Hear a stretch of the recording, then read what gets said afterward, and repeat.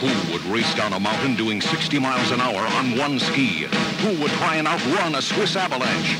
Who would hitch a ride on a speeding bobsled? Who would stand in the middle of a time bomb and take pictures?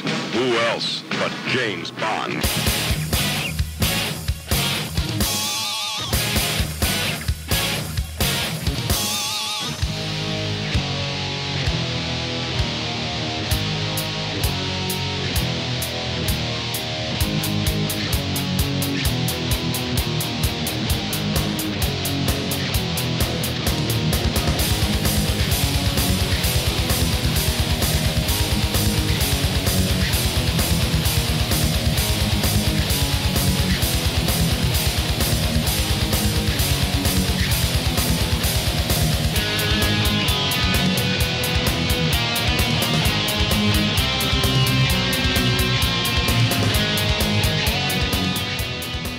Another episode of James Bond and Friends. This week, James Bond went to his wardrobe and found that some of his clothes had changed colour inexplicably.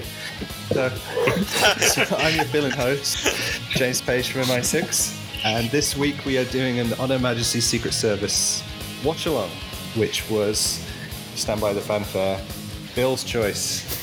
Got one over the line. I think this is the 12th one we've done and the 10th vote, so coming in strong with Majesties. Congratulations, Bill.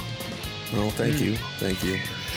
So this week we have Ben, David, Bill, Calvin, and Lisa. Would you like to introduce yourself, guys? I would love to introduce myself. Hi, I'm Ben Williams. I am a writer for MI6HQ.com and MI6 Confidential magazine. David Lee here. I run the James Bond dossier, and I'm sitting here in my screen inaccurate relation.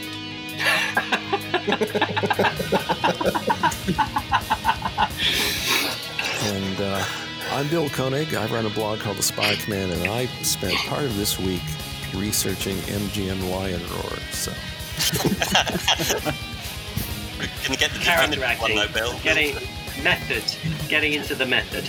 I like that. Did you spend a week in a cage and standing in chairs? No, I didn't take it that far. No. Okay. No, just watch some videos on YouTube. And I'm Calvin Dyson. I run the Calvin Dyson YouTube channel, talking about all things Bond, from films and games and books to everything in between. And I'm drinking a Jack Daniels and Coke and feeling very perky today. Hey, bring the energy.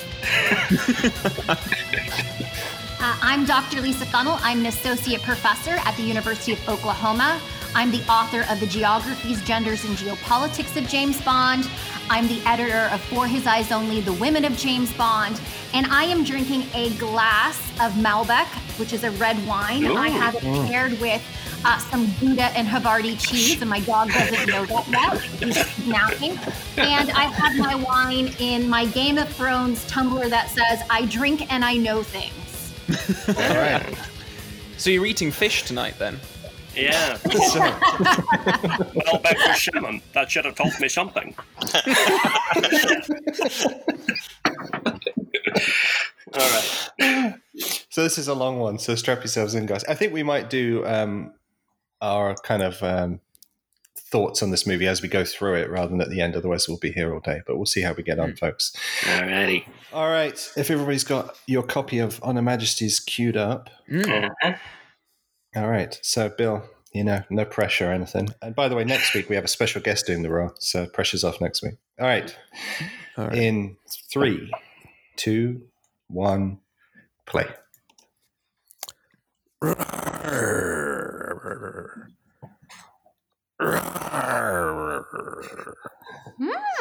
That practice paid off. Right. Yeah. Well worth the research.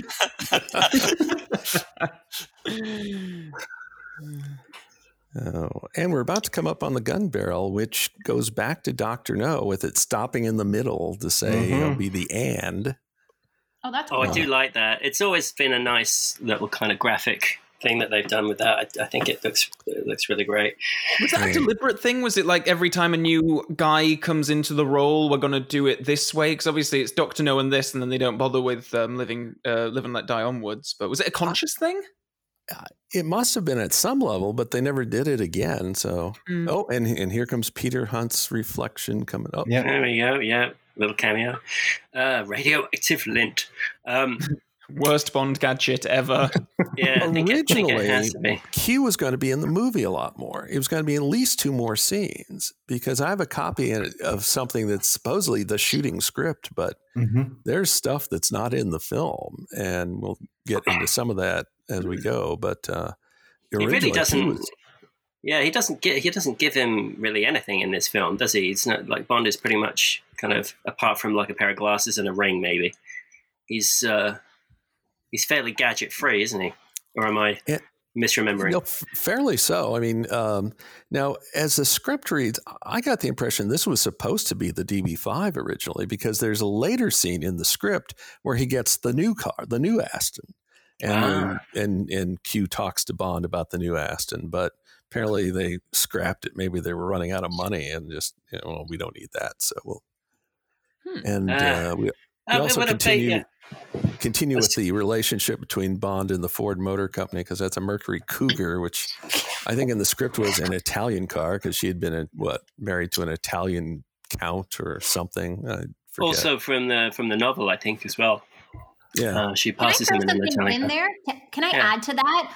Because I know that when my students watch this film, they have difficulty understanding what Tracy is going through at the beginning. And I know that it is pushed forward a lot more in the novels, where she's given a backstory. And I wish that this film really did spend just a little bit more time telling us about, her child that died and her husband that died, I think, with a mistress. And so she's really in a state of emotional distress. And if we had a little more information, I think that it would even further strengthen what I consider to be sort of the anchor of this film, and that's Tracy. Diana Rigg, hence my I Drink and I Know Things, my Game of Thrones references here. I think that she really is the strong suit of this film. And I just would like to have just a little bit more to just round it out so that audiences fully know what she's going through.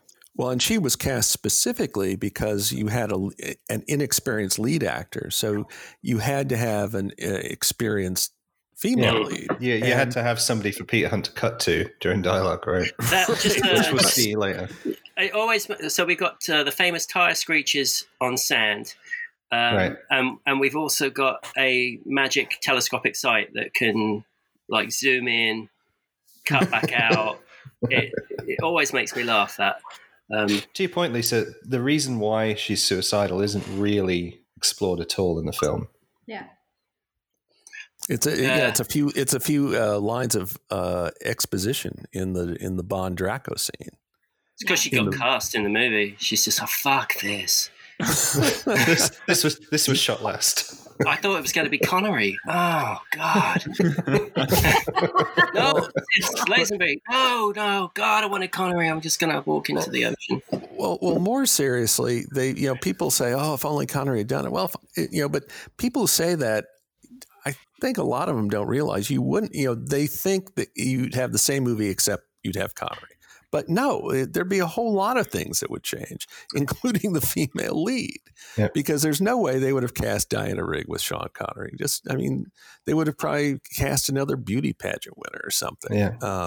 I also don't think Connery would have been right for some of the vulnerability that Lazenby shows later on in the script, and I think Connery's up until this point had been so kind of confident, just sort of easing his way through the movie. He wasn't that kind of guy that would kind of maybe play that vulnerability in quite the same way. And I think this scene is interesting. I know we've recently did a podcast on For Your Eyes Only, which also has sort of like a beach scene. And now that I'm thinking about the way that film references the ending of this film, if you've never seen it, ending components, almost spoiled it. If you've never seen this film before and you're listening to it, stop, switch it off, watch the film properly. But I think it's really interesting the fact that they both have sort of these beach scenes, cars, where Bond is able to save Tracy, or at least she survives this, and she's able to sort of run off, whereas Countess Liesel, maybe is her name, she ends up a pretty violent death. So I think it's interesting that there's that's not a good image. Well, by the way, quick aside, I'll just go back to my stock line. Spoilers have a limited life, and we can debate what that is. But I think 51 years is I think that's stretching it. Yeah, the spoiler alert officially expired at 50 years. I think we can stop talking about spoilers at the moment. Last year there was some kind of event where they, that guy Terry Fountain's the guy who just went under the boat. Like he and Lazenby were at, I guess, the same beach. And, so it was the 50th anniversary Portugal tour. That's right, yeah. Because they had something here and they had something at Piz Gloria. Some more Thai squeals on the beach. Yeah, you know what? That's a lot more common than you think. Not in real life. I mean, in movies and TV shows, sound editors can't help themselves. A lot of people talk about this fourth wall moment, but I don't know. I don't hate it. I don't hate it in isolation. I hate that sort of people point to it as, an example of the codename theory and that kind of stuff. I don't like what it's become outside of the film. And especially at this era when they were sort of very, a lot of the promotional stuff for You Only Live Twice was, Sean Connery is Bond. The lines were being blurred between the actors and James Bond himself. I think it's fine. It's an icebreaker. It would have got better if he hadn't looked directly into the camera right at the very end. Yeah, I think that's it. I mean, it is sort of. Yeah, it had been briefly considered having Bond get plastic surgery to explain the new actor, which would be a terrible idea, and everybody agreed it was a terrible idea, but it did get considered. Also, in a much earlier script, there was an Aston that could go underwater, and Bond rescues Tracy with that. So I guess you could consider that the very beginnings of Wet Nelly. That's the Electronic Arts on Her Majesty's Secret Service. I guess I'm a little different. I like breaking the fourth wall. I thought that it was a humorous touch. I think that it shows that Lazenby's Bond's going to be a little bit more reflective, and memory plays a huge role. So we have the opening credits here, and these are shots, particularly of the previous women that he might be remembering. And I love this scene where he's in his office. I love seeing a Bond in an office or anything that's like that shows that he actually has like a job outside of the field, and that he caresses all of the objects, and the music from those respective films is going to play in the background. I like the use of memory because as Bond is remembering, we too are thinking back and making those connections between the Connery era and potentially a Lazenby era. So I actually kind of like it. It's their first time trying to figure out how do we introduce somebody new. And instead of pretending like nothing happened before, there is a sense of continuity, at least that's being presented here, that might be absent in some of the Connery era films that are a little bit more episodic. I think that might be why I don't really like it so much, because you have this like fourth wall breaking thing of like, oh, it's a new guy, and then the credits start and it's like, oh no, it's the same one, and then the scene in the office later on. It's just mixed messages. I agree, Calvin. I don't like the scene in the office at all. And Lisa, to your comment about, I wrote an entire spec script for a Bond film, which was just Bond in an office, and they didn't want to see it. I don't know. I really pushed for it. I thought it had a lot going for it. There was filing, reading reports, but no, they didn't want it. What did you spend the budget on? The desk. I just wanted to point out that there's villains. You could have opened it up though by having Bond meet Tanner for lunch at the canteen. That's true. We could go for a walk in the park and reflect on the dead bees. Just going back to the titles. I read an interview with Peter Hunt a few years ago, and he said that in South Africa he was a bit pissed off when he saw the film projected because his name had been removed from the print because of the naked girls just behind his name.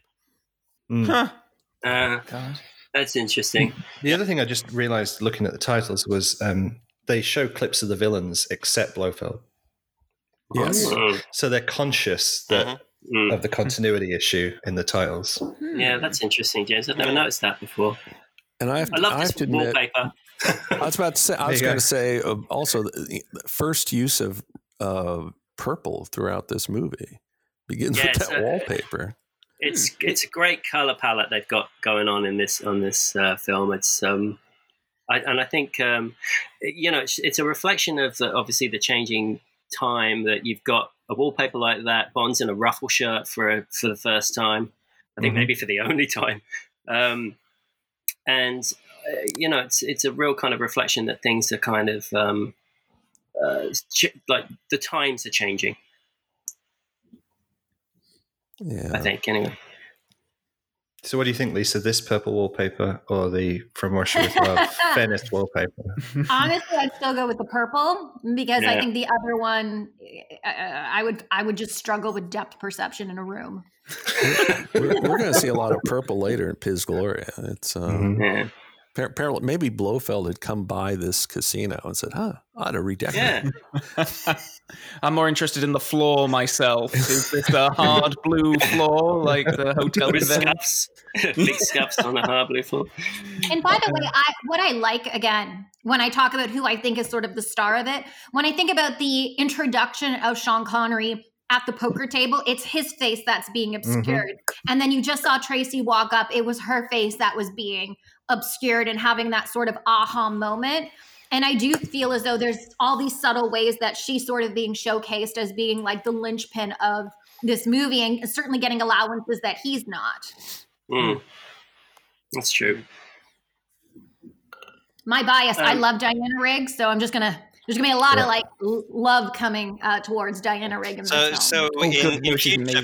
In future, when people talk about the making a female Bond film, we can say, well, it was already done on Her Majesty's Secret Service, and it was Tracy Bond. Good point. So interestingly, she shares her name with the fate of Blofeld in Diamonds Are Forever. Diana Rigg. Oh, God. Wow. That's the level we're at, is it? Wow. I almost choked on a cracker.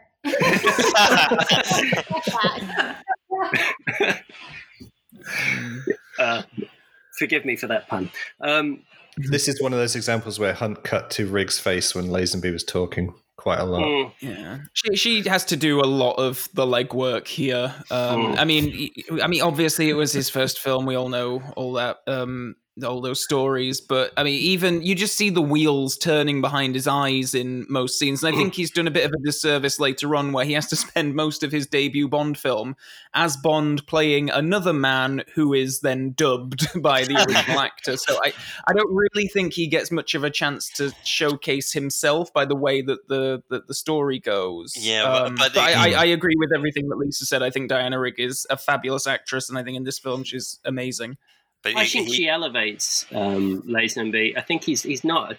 I think he gets much maligned for his performance in this film, but actually, okay, for a first outing, he's a little wooden, and but I think he has lots of moments where he really does do a very, very good job, and particularly now we're seeing him in physical action. He's a very good Bond in that respect. Yeah, well, but against that, when he delivers his lines poorly, they're real clunkers. Yes, which I'll get on that in the Draco introduction scene. That's, for me, that scene has the worst one. But I'm not saying it's the only one. But for me, it was the worst one. Watching this without the sound effects of this particular fight, this fight's actually better without. With the sound down. The it's sound a bit more design realistic without the Foley. Yeah, the sound design in this film leaves something a little bit to be desired. That's my personal feeling. It's experimental and it's interesting, but I think sometimes it detracts. And this line here, is again kind of like they do this quite a lot with Lazenby. They add in ADR dialogue after the fact. He should just be walking out, taking that like Connery takes the grape. in Thunderball. That's one of the Caspian.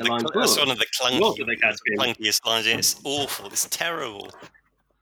Yeah, but it's. I don't know how you're supposed to be able to say it whilst he's eating.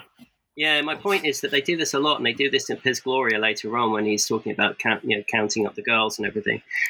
It's dialogue that's kind of added on for comedic effect that actually kind of detracts from the film, and I think it would be cooler if massively, yeah.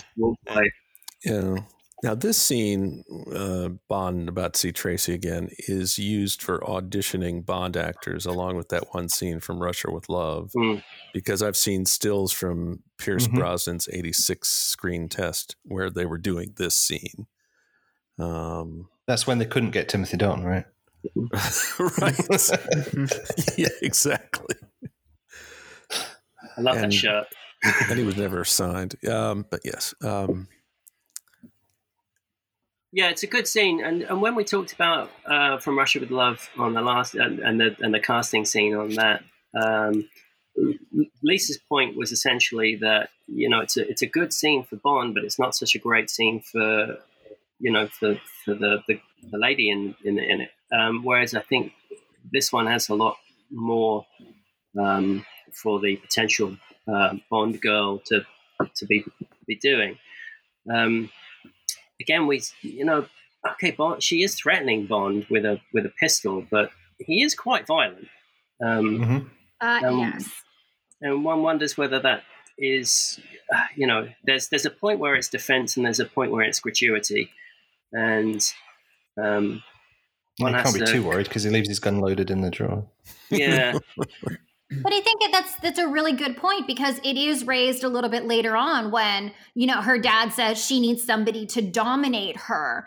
And so there is, both this idea and this imagery of violence as if somehow that type of control coming specifically from Bond and Mann would then somehow make, I don't know, put Tracy in line, help her to be better adjusted, or whatever the elements are. And I don't think that again, could it be a product of the time? I'm not sure. But for me, it doesn't sit well that there's that type of violent force. And, if you don't want somebody to speak, you don't knock her out cold. If you want to run away and bring her with you, you reason with her. You don't knock her out cold. And I just don't like that component, because it does get repeated in this film and some of these earlier films, and it opens the question, is this just a common element that makes its way into later on films, and how do we continue to sort of read and understand it?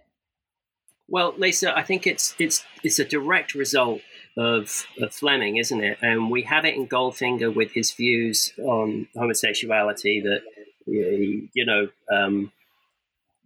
pussy is only a lesbian because of misguided youth, and it takes a domineering man like Bond to change her mind. And this again, directly from the novel, is about how this wayward type will be put in line by Bond's kind of machismo. And I think and Draco has his own backstory. Just to interject there, and we'll come back. Draco, as I mentioned, probably in our last podcast, has his own backstory about in the novels about Tracy's mom and running through the hills and semi-rape and staying with him. And there is that notion of domination, even in Draco's backstory. So just to add to that, yeah, it certainly is taking a lot of elements from the novel. Sorry to interject. Just wanted to throw that one in. No, it's all. I think it's it's important that we can kind of like throw these ideas back and forth. Bond's going golfing. I can't believe that this is an outfit that people were kind of like, yeah, let's emulate that. Right. I mean, at least they got. What are you talking about? There's 3 of them. At least they got the colours right. So that was. It took me a long time to realize this, and somebody pointed it out to me. I think it was after we went to see this in LA, Ben. It's Draco's men that put the money in the drawer, right? While he's asleep, right? And I didn't know. I didn't. Yeah, and take the gun. Oh, that's interesting. I've always, James. How many times I've seen this movie, I can't even count. And this is the first time that's occurred to. Well, not occurred to me, but you've explained it to me. I've always assumed that it was Tracy. Saying, I'll have that and I'm paying my debts. Nope. just quickly, a black character who can only communicate through grunting is not good. I don't know really how to kind of expand upon that, other than to say that it's feeding into a lot of very negative racial stereotypes. He also shows up in The Spy Love Me as one of the Stromberg crew, I think. And so I think he switches sides. Yeah, he switches sides. But it raises a good question about representation. Is poor representation, so stereotyping, limiting roles, is that bad? I always pose that to my students. Or is it worse to not be represented at all? Because, there are very few people of color really in Bond's orbit in central primary roles. And that's usually sort of a trick question because both of them suck, whether you're represented through stereotypes or not represented at all. But I think it's something just to be raised about who's in the center of the frame and who is relegated to the periphery, unnamed roles, people who don't speak. It's just something to consider.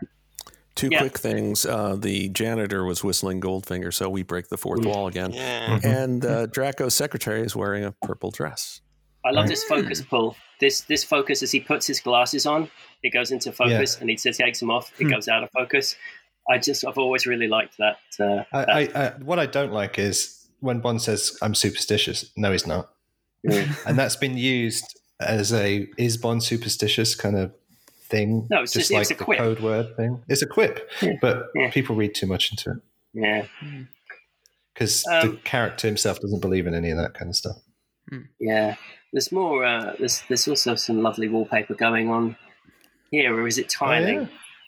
Tiling or wallpaper. I think, there should be a website entirely devoted to the wall coverings of James Bond if it hasn't been done. Well, those tiles are very typical of Lisbon, in fact, so that would explain the... So the textures and fabrics of Bond book. There you go, Ben. It's just pages of patterns that are very garish.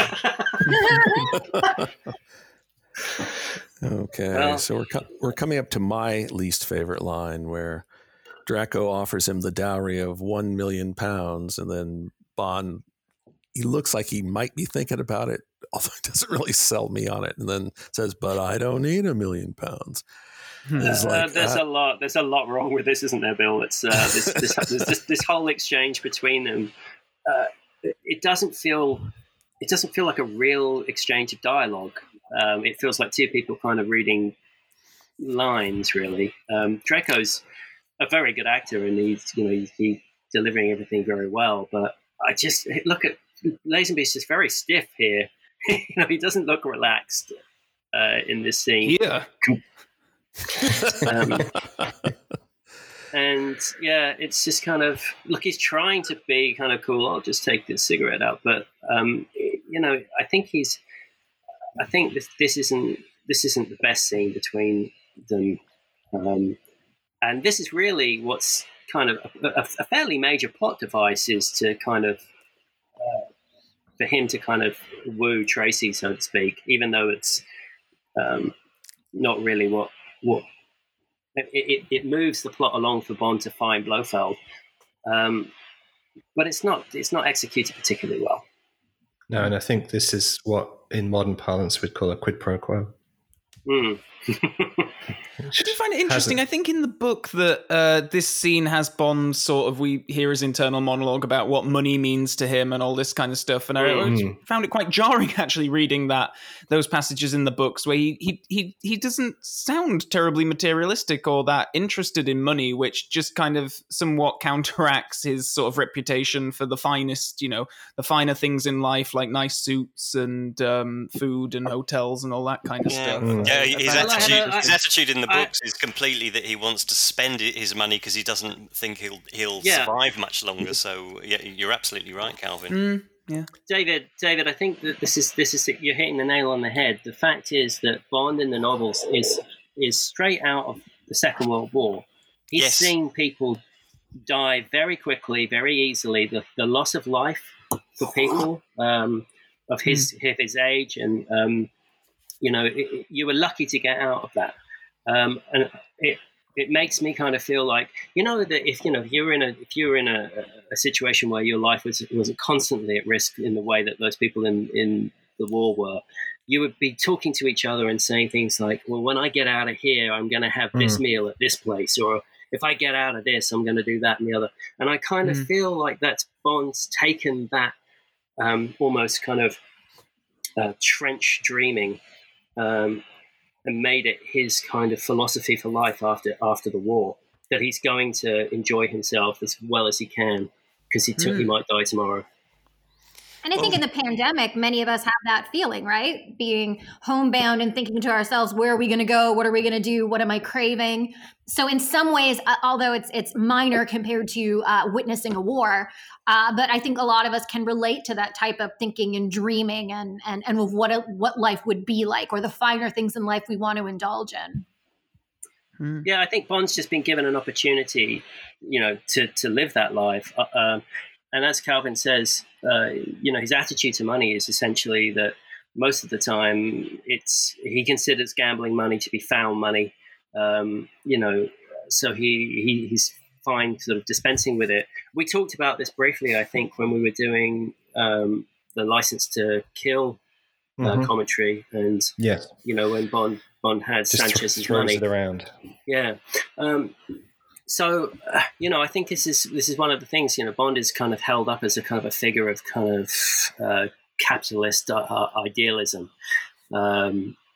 just only having the best things. And, he's a figure of aspiration, but actually where that is rooted in is somebody who might not have lived. He's living for today. It's a very different attitude. By the way, coming up here is a teeny tiny attempt at continuity where M references Bond has had 2 years to track Blofeld down. Of course, it was 2 years since the previous film. Does this make it the first direct sequel? Yeah. No, Russian Love was the first direct sequel. Because then we have a red phone and a grey phone with the date on it. We have a red phone on the desk again. Continuing on, I know that.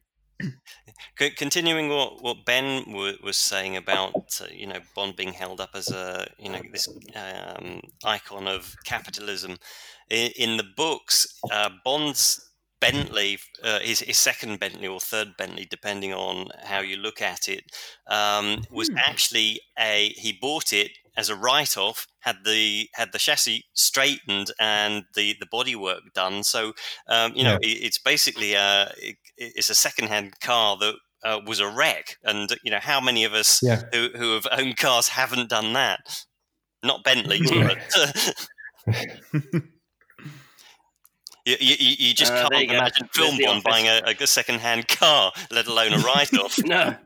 Well, unless he bought it from George Lazenby, who obviously in 1987, Saturday Night Live did a James Bond parody, and Steve Martin played Bond. And anyway, the joke was that when Bond was on his own time, he was a cheapskate. It was like, and they had various examples of Bond, like being miserly because it was on his dime instead of the British government's. Well, when you read the novel Goldfinger, or if you ever do, anybody, it's interesting that when Bond is packing his clothes, he has a houndstooth jacket that he's had for some time. Back in those days when you had tailor-made clothing, your clothes lasted you. And he has a battered pigskin case. There's a few things that he has that are of quality, but that he's kept for a long time and looked after, rather than just everything being new. And it's interesting that his personal car, as David says, is a second-hand Bentley. The car that he's given from the MI6 or the Secret Service motor pool is the Aston Martin, and it is a piece of it's part of his cover to look like a wealthy playboy. It's not his personal car. So there's a lot of things that kind of people mistake about. And in fact, Fleming himself was renowned for having worn out cuffs on his suits and things like that. So Bond inherited that from Fleming. Yeah. And just as a sidebar to all that, the phone on Moneypenny's desk is the phone that I like in a previous film when Sean Connery ordered his coffee very black and fix, whatever movie that was, the like half purple, half gray phone. Just wanted to throw that one out there. I'm still a fan of that phone. Prop department. It made its way from Venice to London. I do just want to touch on that whole sequence that we just saw of Bond at MI6. I always found it quite ponderous, I suppose, when I was a kid, because it is a real pause in the moment for, and it quite a rare thing actually, especially at this point in the series, for real like sort of character moments where we understand how important it is for Bond to be going after Blofeld, that he's willing to resign, and his relationship with M is sort of touched on. Moneypenny, Lois Maxwell as Moneypenny probably has the most sort of bearing on the plot and the story that she has in any of these things. I think it's an interesting MI6 sequence, whereas up to this point we've just used to, Bond, come in, here is your mission, go off and do it. Whereas in this scene, in this film, it's much more about character, I suppose, and revealing what matters to each of them. Well, and also in that scene where he's a better looking guy than Bond. That guy, I've always thought that guy extra in that lower left hand corner there is like is one of the best dressed, best looking guys in the whole of Bond movies, and he's just like passed over in a pan. Sorry, Bill. Right. Well, I was about to say in that office scene where he's going through his mementos, that's another example of where dramatic sense trumps logical sense, because like, how did Bond get Grant's watch with the garrote anyway? He clearly didn't take it in the movie. So did what? He called up Station T. He said, "Hey, have they taken that watch garrote off his wrist yet? I'd like it if you could manage it for Lost and found on the Orient Express." What's Honey doing without her belt and diving knife? Well, the staff at Crab Key took all of their effects off them, so he must have ended up going back to the ruins of Crab Key. It's a radioactive knife. There's a villain, that in Moonraker, where you can call up and get a villain right on the call up line. Right. They also have their own eBay, which is just maybe villainous it's artifacts. Maybe it's just a replica instead of the original. I don't know. He just called up Factory Entertainment. Just to say something about this scene. This is Draco says to Bond, "Let's go and watch some animals being tortured." Right. Yeah. I do like how Draco's bodyguards are with him the whole time through this. They're like sitting at the table, standing behind him in the party, just in case the bulls go for him. Right. But as a mafia boss, you never know when. Yeah. Also, I like the way in which, in the beginning, they're framed as bad guys, and then that moment where he goes, "Yeah, it's Tracy. Tracy's here." He looks jovial and lovely, like a kind of guy that you want to kind of hang around with. So they in make real life, this. He would disembowel you in 10 seconds if Draco ordered it. Yeah, exactly. But it's nice that they make that. It's interesting that they make that transition between, Speaking of the bodyguards, there's a character called Clef in the script, and he was going to be played by a guy called Takis Emmanuel, and they shot the wedding scenes first, so he's in that bit. If you at the end of the film, he's in that bit, but he refused to do a screen test because he heard that Lazenby had refused to do a screen test. So the stunt coordinator George Leach got him cut out of the film, but they'd already shot the wedding scene, so that's why you got 2 guys instead of 3. Yeah. George Leach is a great stunt guy. He's obviously, he's the one who performed the hand over hand in this movie, right? On the power on the lift cables. He actually did that for real. His daughter Wendy went on to marry Vic Armstrong, a long-time Bond stunt man and stunt coordinator, and she's also the person who doubles for Wei Lin on the motorcycle jump. That's right. In Tomorrow Never Dies. A little bit of trivia for you there, folks. I've always found this romance scene to be quite interesting. There's an essay in my book, I believe it was written by Melissa Santos, where she talks about how On Her Majesty's Secret Service is not a typical Bond film. It's more of a woman's film. And it follows that mark where there's usually like a montage of love. And of course, that is supposed to set up like a doomed ending. And just as a personal ironic story, I loved the song that is playing right now, We Have All the Time in the World. And I actually made it my wedding song. Oh. And then when I got divorced, I was like, that was probably a bad omen. Listen, that exactly happened to me. I got married. I've been to this shop.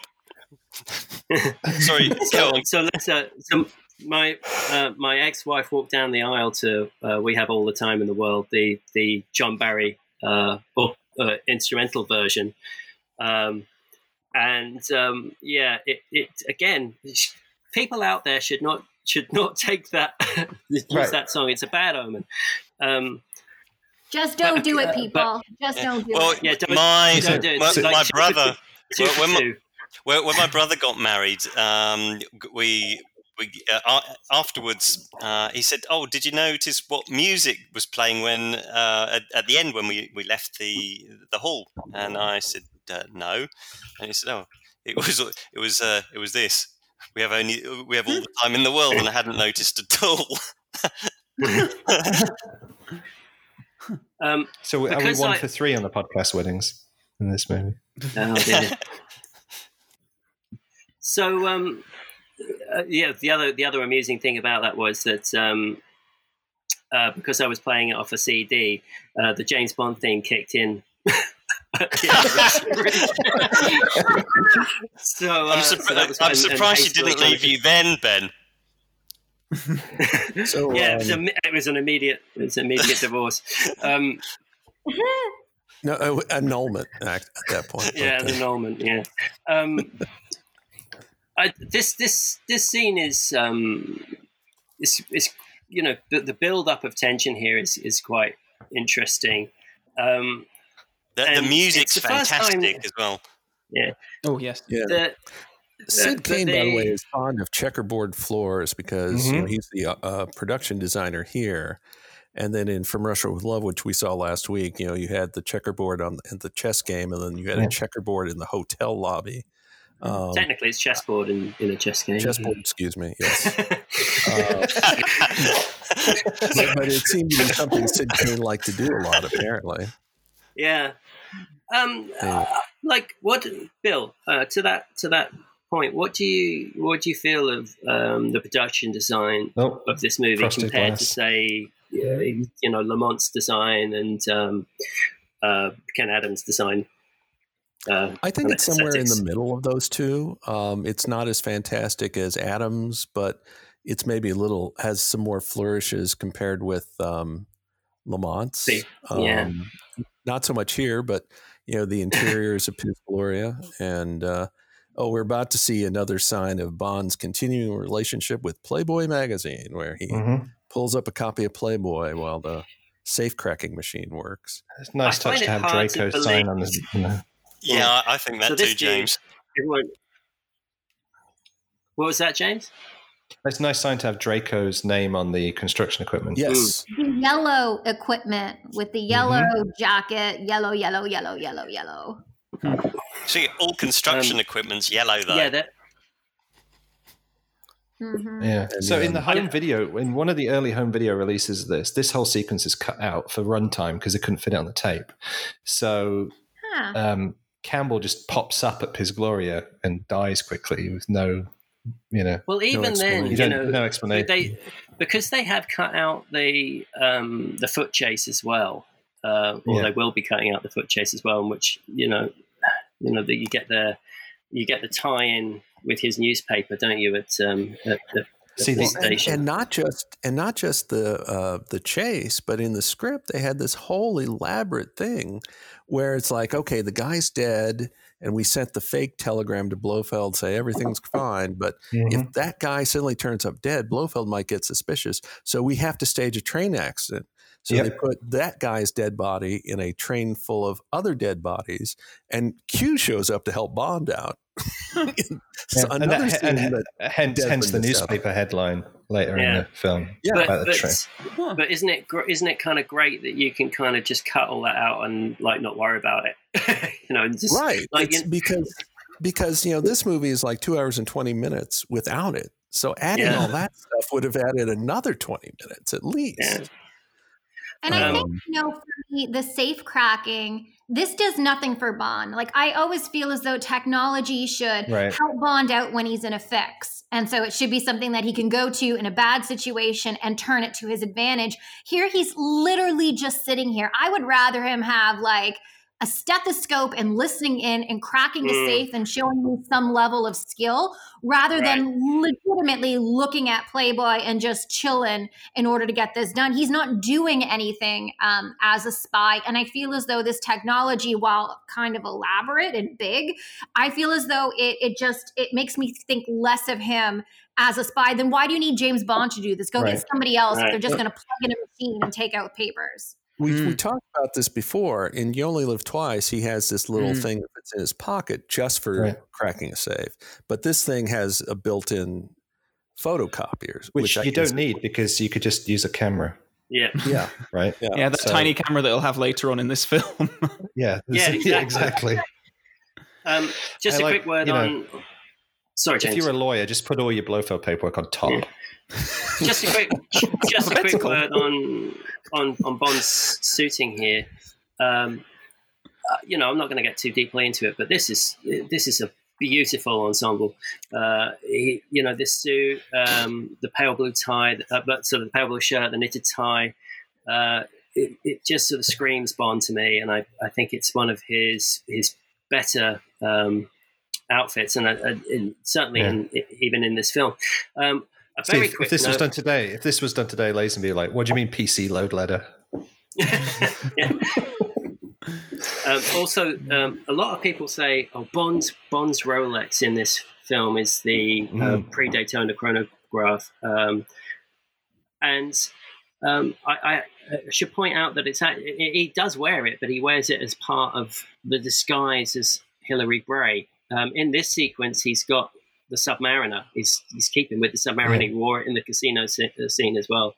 So it's not, to my mind, technically it's not Bond's watch, is it? It's not Bond's watch. No, it's kind of like it's part of the disguise in the same way that Bond doesn't wear glasses.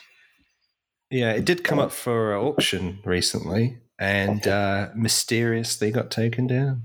Yeah, it's quite a rare watch to have. It's got a red sweep hand, and they didn't make many of them with a red sweep hand. I'm sorry, Bond's a cheapskate. He rips off the centerfold out of Gumboldt's copy of Playboy. It's like, really? Yeah, to go meet his girlfriend. He can't even say that he was reading it for the articles. So I find the idea of Gumbold reading Playboy kind of just weirdly unsettling. Well, I think he's leaving it out there for his clients. I think he has an unsavory set of clients, so he's leaving it for them. Oh yeah. Well, Blofeld's one of his clients. I don't even want to think about that. This is the proper M's house. This is from the novel as well. The Bell Outside. It is, yeah. I love the Lepidotri line here. Yes. Unusually large for Impora Coriolis, or whatever he says. Another great example of Bond, ever the expert. By the way, just a point about the Playboy, and I know that it's establishing the connection between the Bond franchise and Playboy, and of course Ian Fleming's work has been published there. I kind of think that scene takes away from Bond. When I think of Bond being a man that women want to be with, a man who has sexual access to women, this idea of like ripping out a page from somebody else's Playboy, it just doesn't connect with the way that I see or have thought of Bond and his sexuality in the film. So for me, that's just sort of like I don't want to say it's a gross scene, but I'm sort of like why'd you have to do that? Well, I want to edit this so that the paper he pulls out of his jacket is the Playboy centerfold, and you just cut to a pair of hands opening it up and him opening up the centerfold. Brilliant. Lisa, to take your comment a step further, a late friend of mine, there was a James Bond short story written by one of the continuation authors that appeared in Playboy. And Bond goes to the Playboy mansion. And anyway, and he and I were talking about that story. And he said something to the effect, there's no way James Bond would be friends with a wanker like Hugh Hefner. And he was not, that was... It's just weird. It's just weird. I get your quickly. point, Lisa. It's like, why does he need to carry around some soft porn? It's a bit weird. So they do. So Amiga or Omega, depending on how you want to pronounce it, produced a 50th anniversary watch to tie in with this movie, and they used the coat of arms laser etched onto the back of it. Unfortunately, they got it wrong. Yep. So it's interesting how one. That's why this podcast isn't sponsored by Omega anymore. Yeah. Yeah. My Does very that mean good, we have to send our Omegas back then, my very good James? friend. Now Damn what's going on here in the script is that Sir Hilary Bray's aide is recording all this, and it's established in the stuff that was filmed and not used that, I just hired him last week or 2 weeks ago or something. And it's like, so he's a new hire, and it's like apparently Sir Hilary Bray isn't too suspicious of the new help. And but they actually did film, because there are stills out there of the aide at his desk listening into this conversation. And then there's the foot chase that, again, stills exist of the foot chase. What I don't know is, I don't know if they actually filmed Bond killing the aide when he finally catches up to him. And I don't know if they actually attempted to even film that convoluted scene I described of the train with all the dead bodies, but it'd be lovely to know if that footage still exists somewhere. No, it doesn't. No, Peter Huntsman interviewed years ago that he'd kept all this stuff in a pile at Pinewood, and one day he came back to see it all been thrown out. Yeah. Ben, what was wrong with what was wrong to close the loop on the watch? What was wrong with it? Oh, so they used an incorrect coat of arms on it. It's a very minor detail, but my good friend, the Watch Nerd, and you can find it on Twitter at the Watch Nerd, pointed this out to me. Thank you, Matt. And what was wrong about the coat of arms? So there's a very small element. Yeah, there's a very small element that was not included within it. It's pretty much the same, but they basically obviously spent a long time laser etching these things and making them limited editions. And it's only a small detail, but they missed out one of the elements of the coat of arms. Yeah. But at least they got bright colours. Sorry. I wear it. I'll wear it with the wrong coat of arms. They make beautiful watches. So I'll just be like, look at this. They do make nice watches. Obviously, none of which are featured in this film. Which is the other irony that they would make a 50th anniversary edition of a watch that doesn't exist in the film. Ridiculous. So that's like having a Roger Moore Aston Martin model. We've passed it, but the headline on the newspaper the other agent was looking at said 19 killed in rush hour accident or something like that. So that headline is the only remnant of all that stuff that's not in the Volkswagen Beetle. This whole sequence.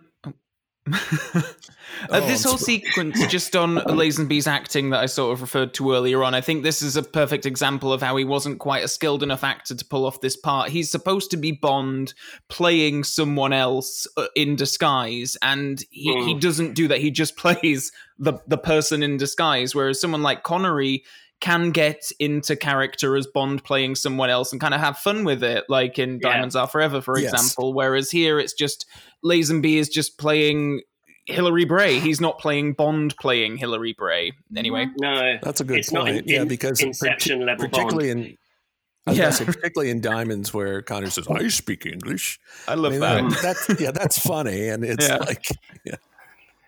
And just sort of watching what we've just seen, I've never really considered all the parallels with For Your Eyes Only, like having the horse-drawn carriage and then sort of the ally who has a fate that's determined for him.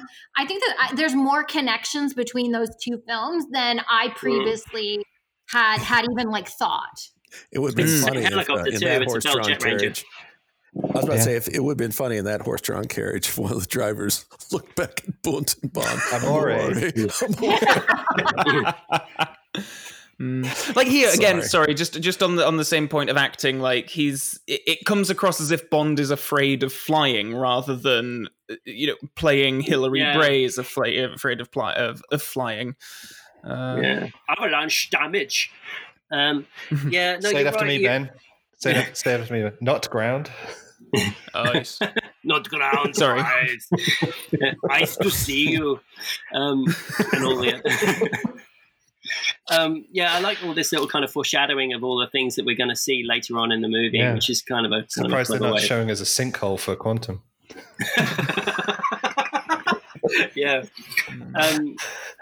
It's kind of good to be able to kind of do this kind of establishing stuff.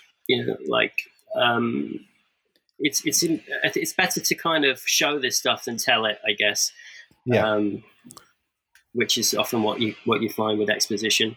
It's been advertised. I've seen it advertised. Yeah. Sorry, Bill. Coming up, Bond's going to meet. Well, I'm sorry, I jumped the gun.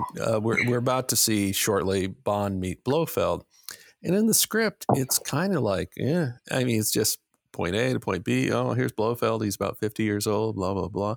Whereupon, in the Roald Dahl script for You Only Live Twice, his stage directions when Bond is about to see Blofeld for the first time, he's like really selling it. Like Bond is about to meet the face of evil. I mean, that's not a direct quote, but it's really hyping it up. Whereupon in this script, it's like, now he meets him and this is what he looks like. Like, really? Sounds like Spectre. Just a quick touch on the character of Blofeld as written by Fleming. In the novels that he appears in, he is like a distinctly different character in each of those novels. It almost feels like he's Blofeld in only but name, really. The Blofeld code name theory. Yeah, exactly. Well, also, when you read a script, and what's interesting about the stage directions, I mean, with the stage direction, this is stuff the audience is not going to see per se. It's basically intended to get directors excited. It's intended to get actors excited, to get them in the mood, get them feel the story. And so, but there are sometimes, it works on some Bond scripts, but there are other scripts that are kind of flat in that regard. And I think like the actors or maybe the director, whoever, add things that aren't in the script. Bill, that definitely applies here. On the script for Lethal Weapon, Shane Black writes, "Now witness the greatest fight scene you have ever seen committed to film." And that's kind of, I've always liked scripts that kind of inject a little bit of excitement into them. God, it's very like we're getting. Speaking of Bond layers, I think this is when I ask fans, different places, different layers that they like. This one constantly comes up. I like the shot when they were walking down the stairs, and it kind of looked like a gun barrel in some ways. I like the interior design, the views that you can see throughout. It really is, compared to some of the earlier scenes, I feel as though it's a step up when it comes to the location. The camera angles are very artistic. Yeah. Well, I was just going to say, I think the lighting's especially good. Like, I can't really tell where the studio stuff ends and the location stuff begins. Whereas in a lot of Bond films, you can be, okay, well, this is studio, obviously. But here, I think it all works very, very well, actually. I think production value-wise, I think this film is pretty phenomenal. And I criticized Pete Hunt's editing in a couple of the Terrence Young films. I think here it's fantastic that you have an editor as director, and it works so well with how he's framing things, how he's he's obviously got an editor's eye, even though he's the director, and I think it all comes together so well, even though there are jump cuts, sped up footage, all that kind of stuff, because it's in his head and he knows how it's going to work in the finished product. I think it works really well. The director of photography here was Michael Reed, who only did this one film in the Bond series, but I know he had done other British television productions.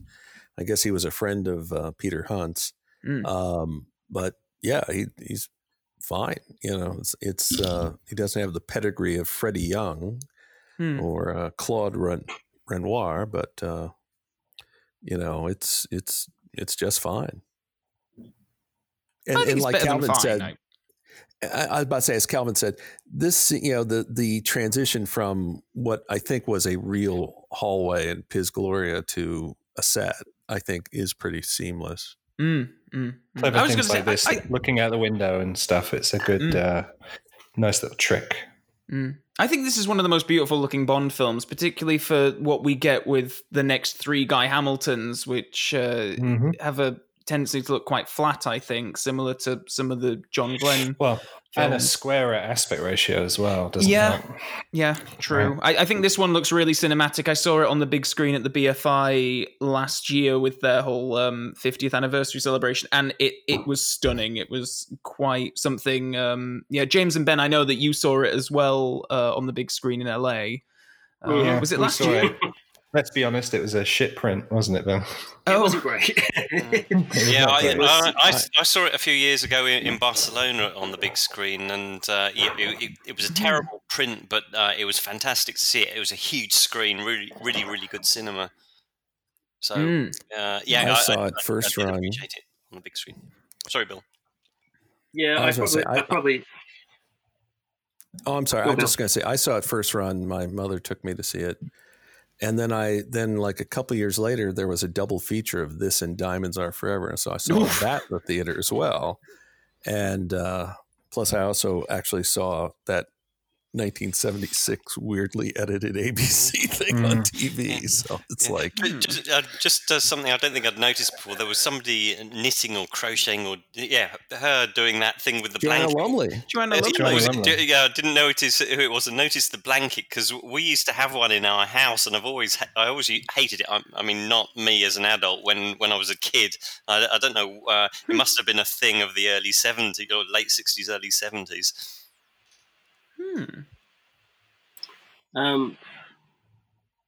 Lovely Ruby Bartlett, who sadly died very sadly. But one of I think one of the most memorable of all the Bond ladies. I think it's also the Northerners in Bond series. Yeah, I just say you've got a room full of extremely attractive ladies, and she really does kind of shine out amongst them. I mean, obviously she's given a lot to do, but it's showing that she's really able to kind of distinguish herself.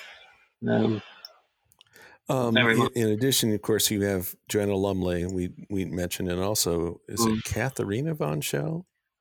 Yeah, and then shortened it to just Katharina Schell. And she was in a Pink Panther movie, The Return of the Pink Panther, and she was also in Space 1999 in the second season. She was, with some strange makeup. Yeah, and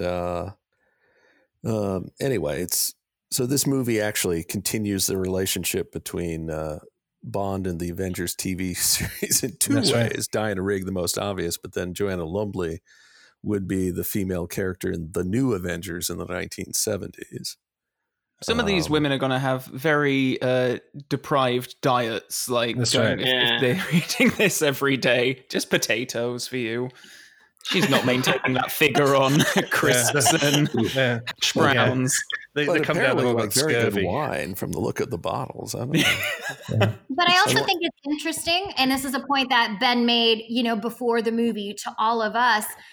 There's something to be said about the representation of the Black woman and what she eats. And she eats a banana, but she does so in a way, and my students have noticed this as Right well. there.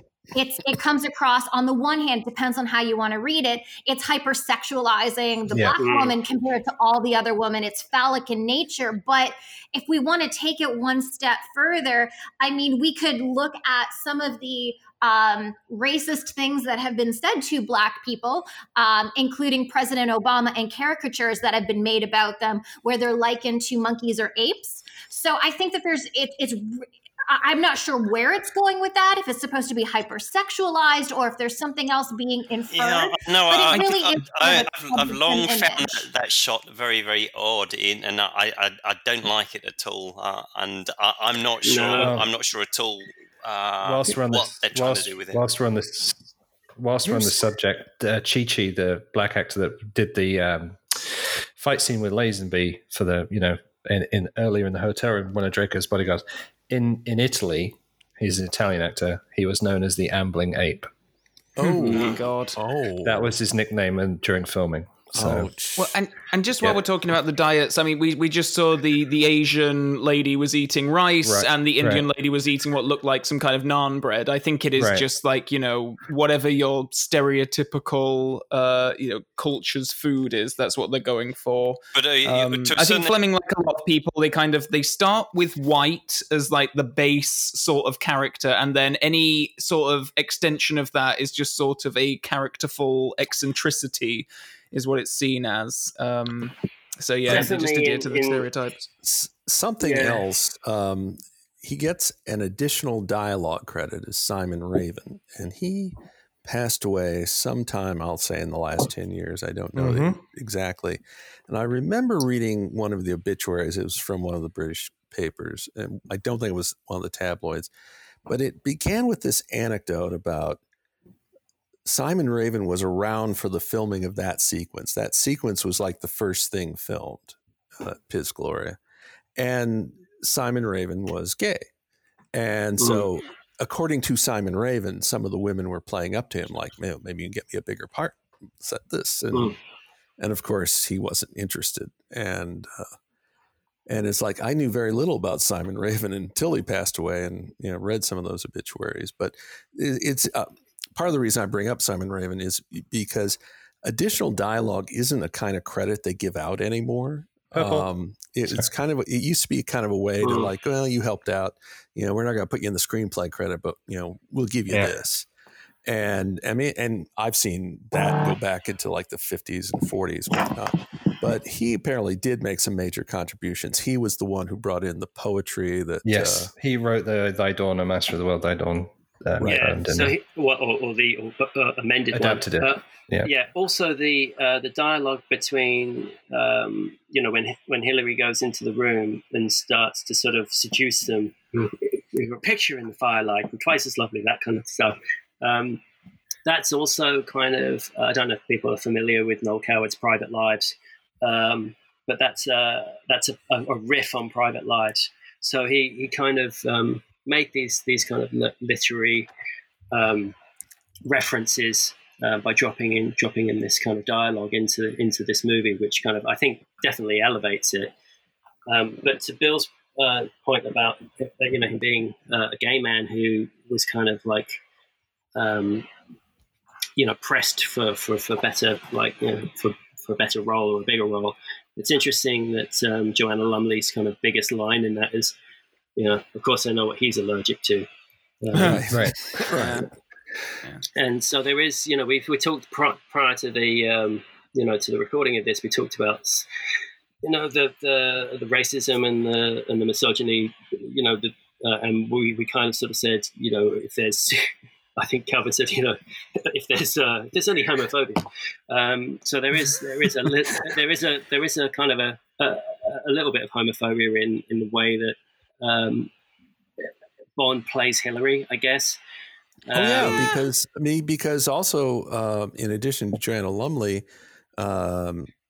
Katharina von Schell says, "Hilly, I did not think you liked girls. Normally, I don't." It's maybe not homophobia, but it certainly plays to homosexual stereotypes.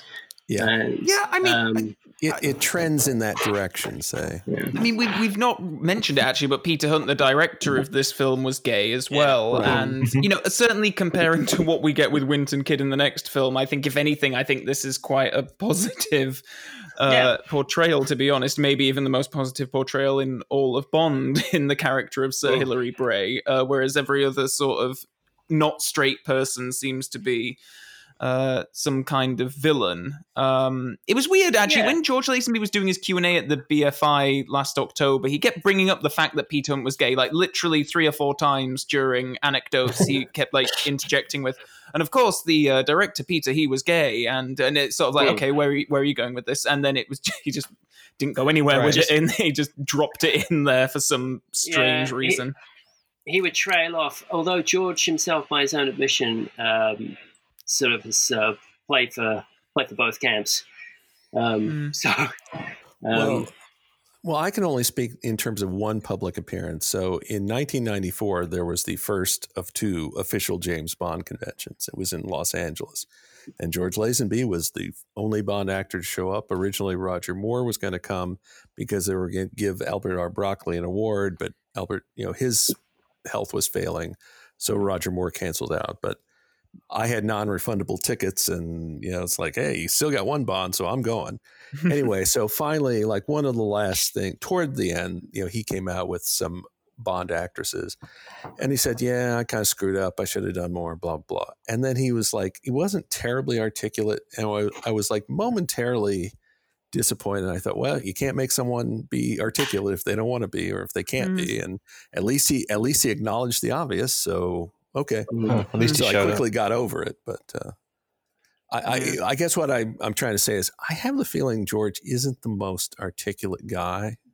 It's I've spent quite a bit of time with George when I was in Oslo doing the event, because I was there as part of Mason and Sons, and we were dressing him for that event. So I heard a lot of his stories. I wouldn't say that he's not necessarily articulate, but he definitely just repeats pretty much the same sort of anecdotal stuff, kind of over and over. Yeah, I mean, and if you ask the same question for 50 years, your answer is going to become more and more condensed and contrite.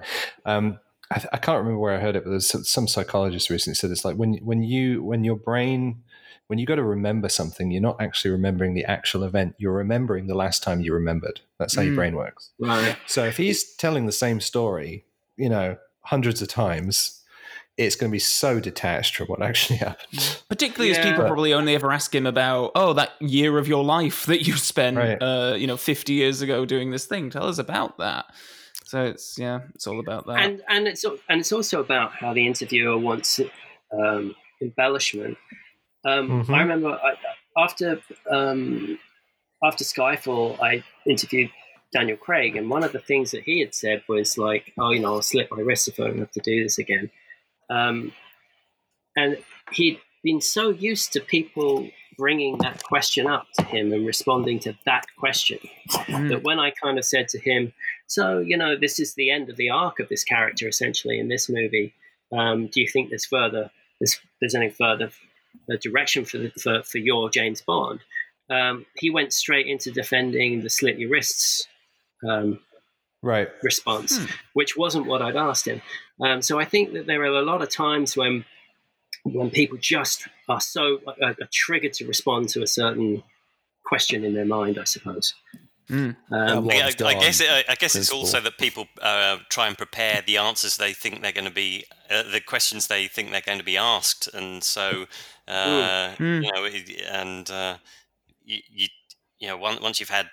once you've been talking to interviewers all day, you kind of switch off from what the actual question was, and you just respond to what you think was asked. See, I got if stuck in a lift if I with had George the Lazenby. chance to talk to George, I would actually want to talk to him for the first episode of Jack Lord and Friends and talk to him when he was on Hawaii Five-0, just because I have a feeling people don't ask him about that very much.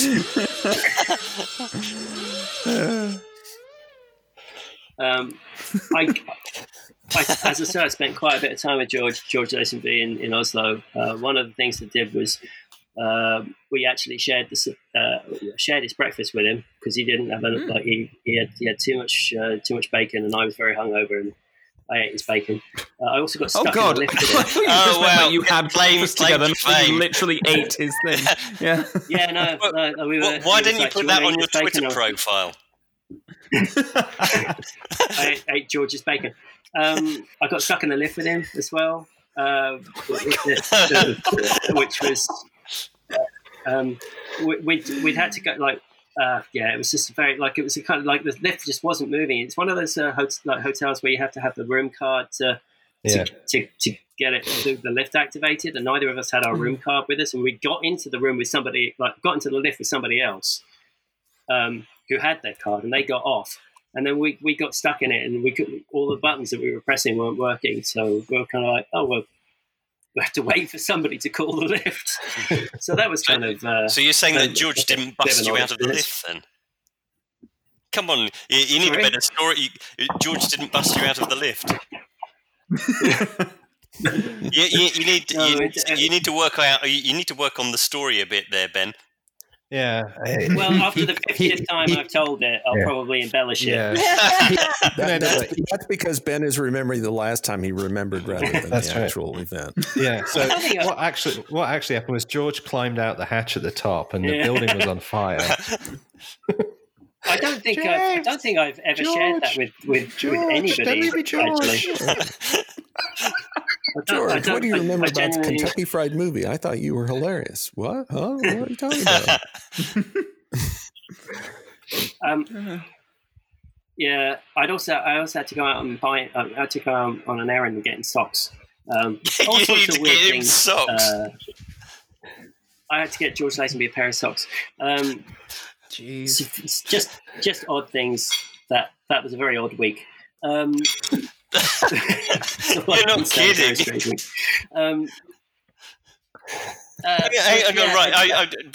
Ben, I saw you tweet out all your photos of you standing next to Aston Martins, but you haven't shared this on Twitter. What are you doing?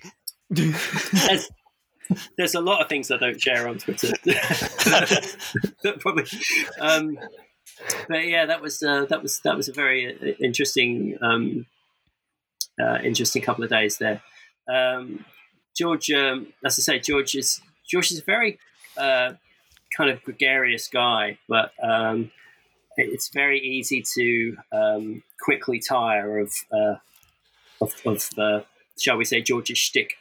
Yeah. And the 50th time you've got to get him a pair of socks.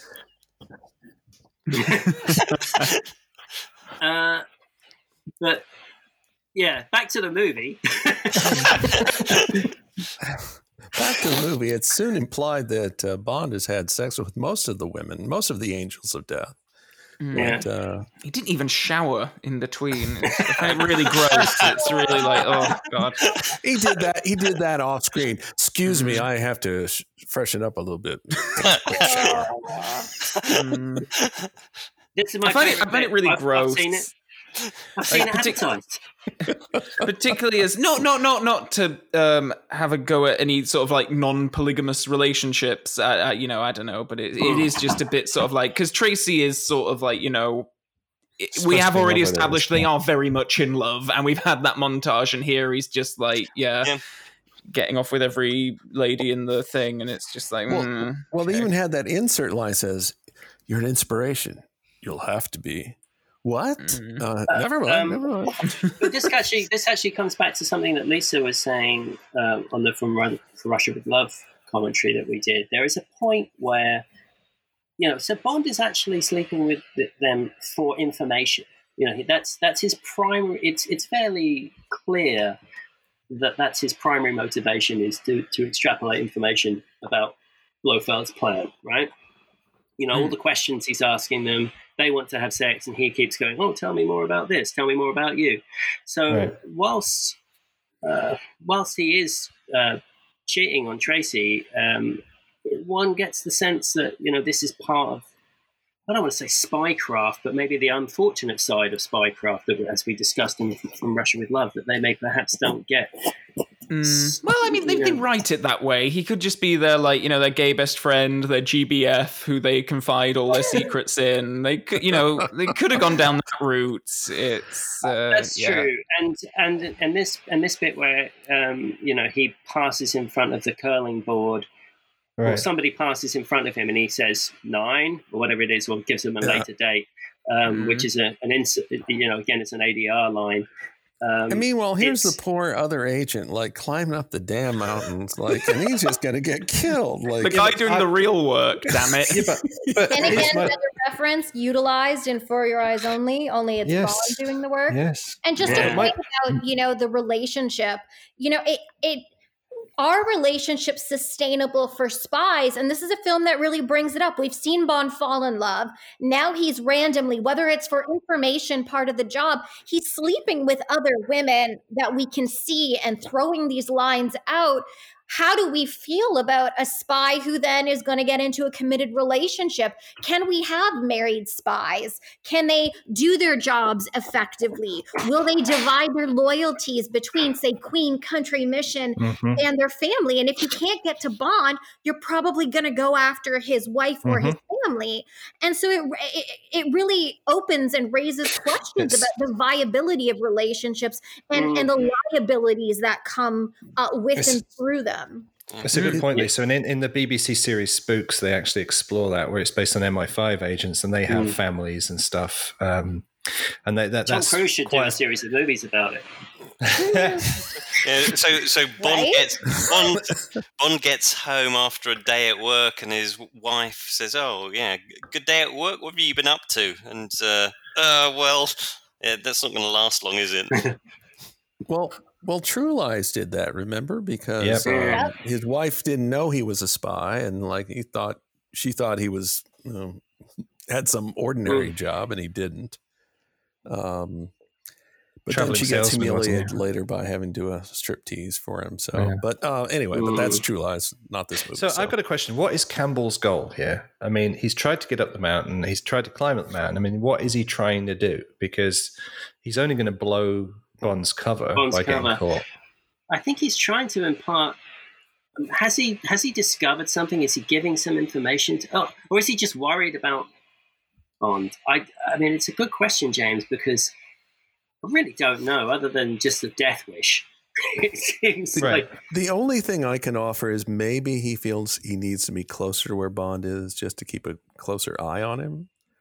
That's all I got. He needs to keep an eye on the new Bond. It's not Connery, so we're not sure how he's going to be. So like in the Mad Magazine parody, it was like George Lazenby. I've one. This is M talking to him. Says, "I've one question. Yes, who are you? As soon as I find out, I'll let you know, sir." That's good. That's good pass out acting there. From George. I do hate the Christmas trees song. Real candles on a Christmas tree. That's not a fire hazard at all. They've got plenty of snow to douse it. I can only assume that Campbell was trying to tell him that he's blown. Yeah. Well, this is perhaps you're right. But the fact that they've already met each other in the previous film should, okay, so they're different actors playing the role, but essentially they have met one another. And the idea that Bond's disguise is a pair of glasses seems kind of ludicrous. It's Superman, Clark Kent thing. Yeah. Yeah. He puts a pair of glasses on and nobody knows it's him. Love that cardigan. Except Superman also, when he became Superman, he had a curl in his hair and it was straight as Clark. That's a true. Yep, the hair was the deflection. I'd love to see Bond's little comma of hair fall over his eye just in one movie. Don't we have also- that in a Pierce Brosnan one? I feel like in Tomorrow Never Dies, he has like a little curl. Yeah, it's. I don't think it's. I mean, I agree. It's probably as close as we're going to get to it. But you know, I've always kind of fancied the scar on the cheek and the curl of hair. Did they do anything to Telly Savalas's ears in this film? By the way, I've always been curious about the whole like earlobe thing. Like, they taped them backwards. I think. Oh, did they actually? Huh. Yeah, and then used a little bit of like a.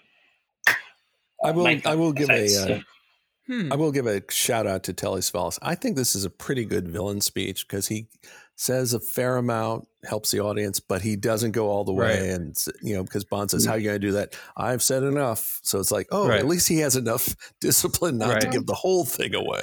I love how he smokes. I've never seen anyone smoke quite in the way that he does with that cigarette. It's quite impressive. It set up a bit of a trope, didn't it, of villains smoking cigarettes strangely. I think this is the first example of it. But I think he actually is the most compelling of all the Blofelds that 100%. I've seen.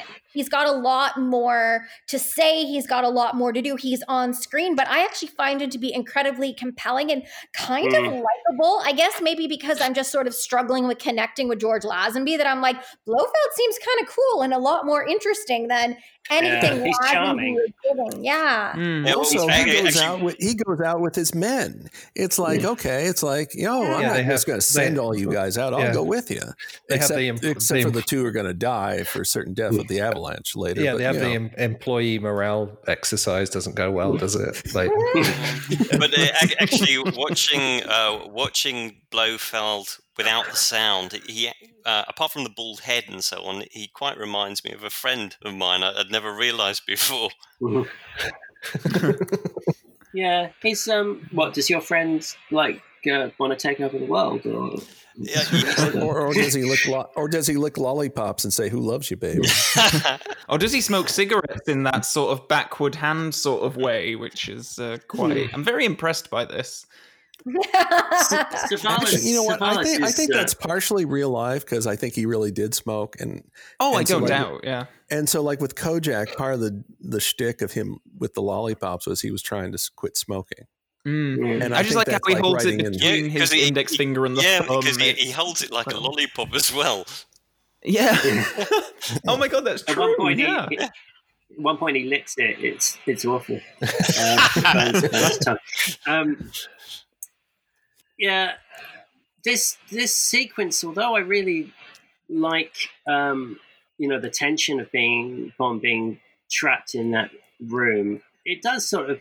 I mean, up until this point, Blofeld's been, charming and clever and all of this kind of thing. But then he puts him into the easily escapable dipping mechanism.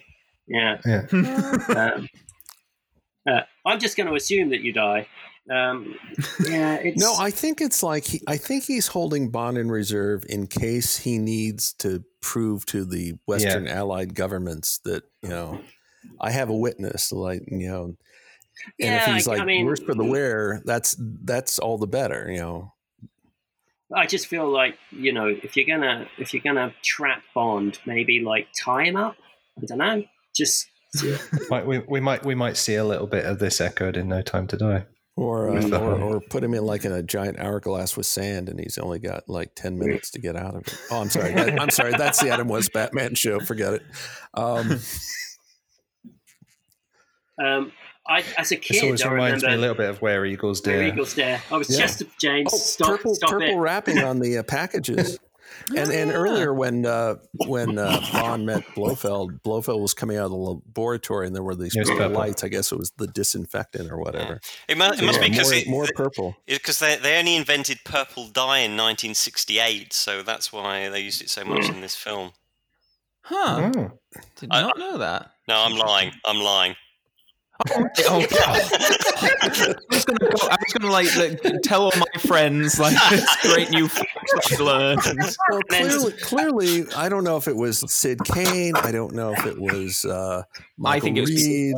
But somebody obviously was really enamored with purple in this film. I think it was Peter Hunt. Him too. Yeah. I love the fact that Julius Caesar's got a purple sash, But no, it wasn't. It wasn't invented until 1968. But yeah, it's interesting. James sort of touched on it a second ago before we went down the Purple Road. That there's another film, a late 60s film with cable cars in the mountain. It's literally the year before. And James, the second that, like, again, our minds are kind of too attuned, I immediately went, "There are eagles there." And I, as a kid, I kind of conflated elements of these films together for some reason, because when I watched this movie as a kid, it was probably the one time, because people kind of went, this wasn't the Bond film to watch. And I think maybe we should sort of touch on the fact that a lot of people didn't repeat watch this film because of its reputation.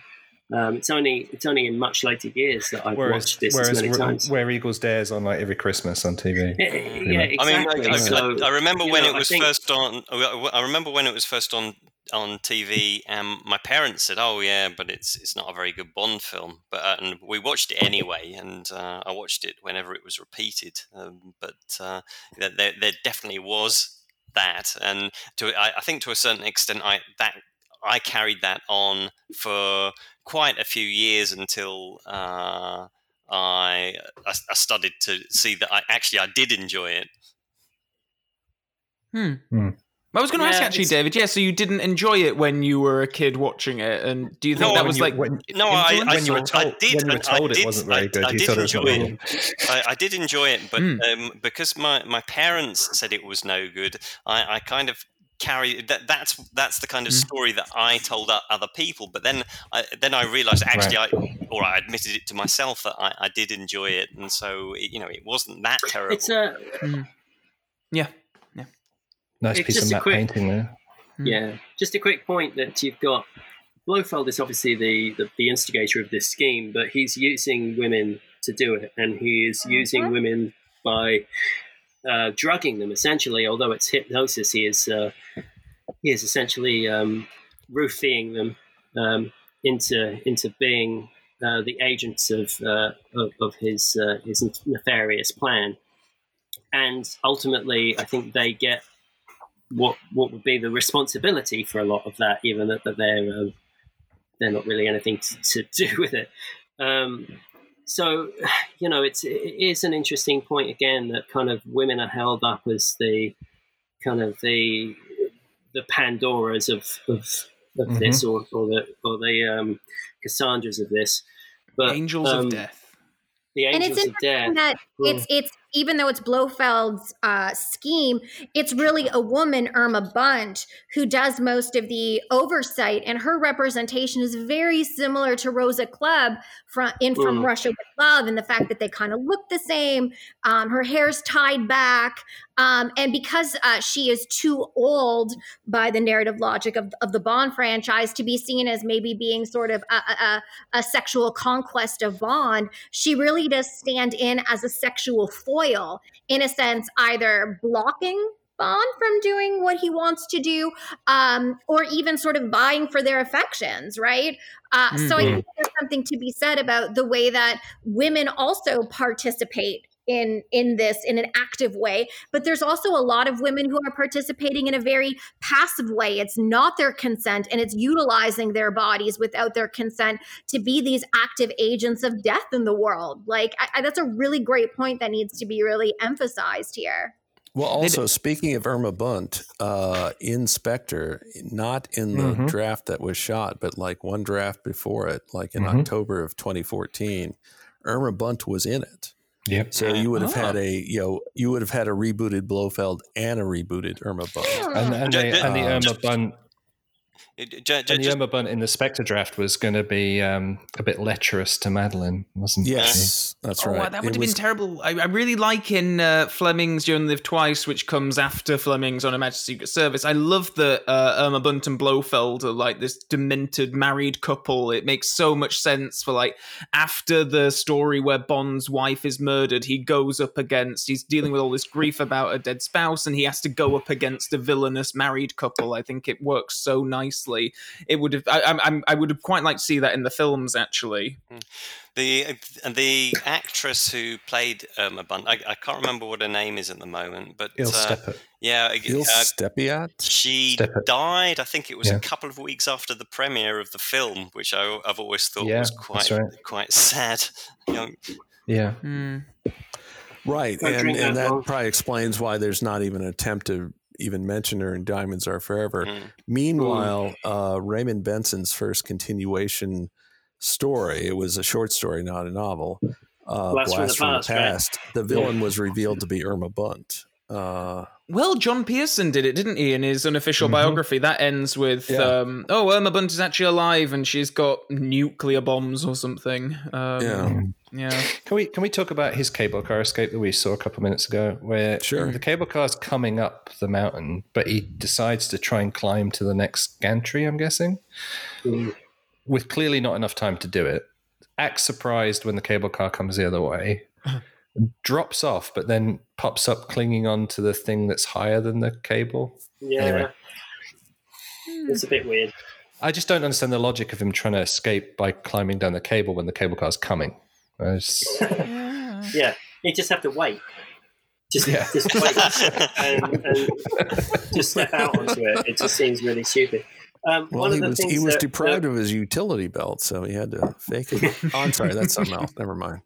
So when in the novel, obviously he uses his Rolex to knock a guy out, using it as a knuckle duster.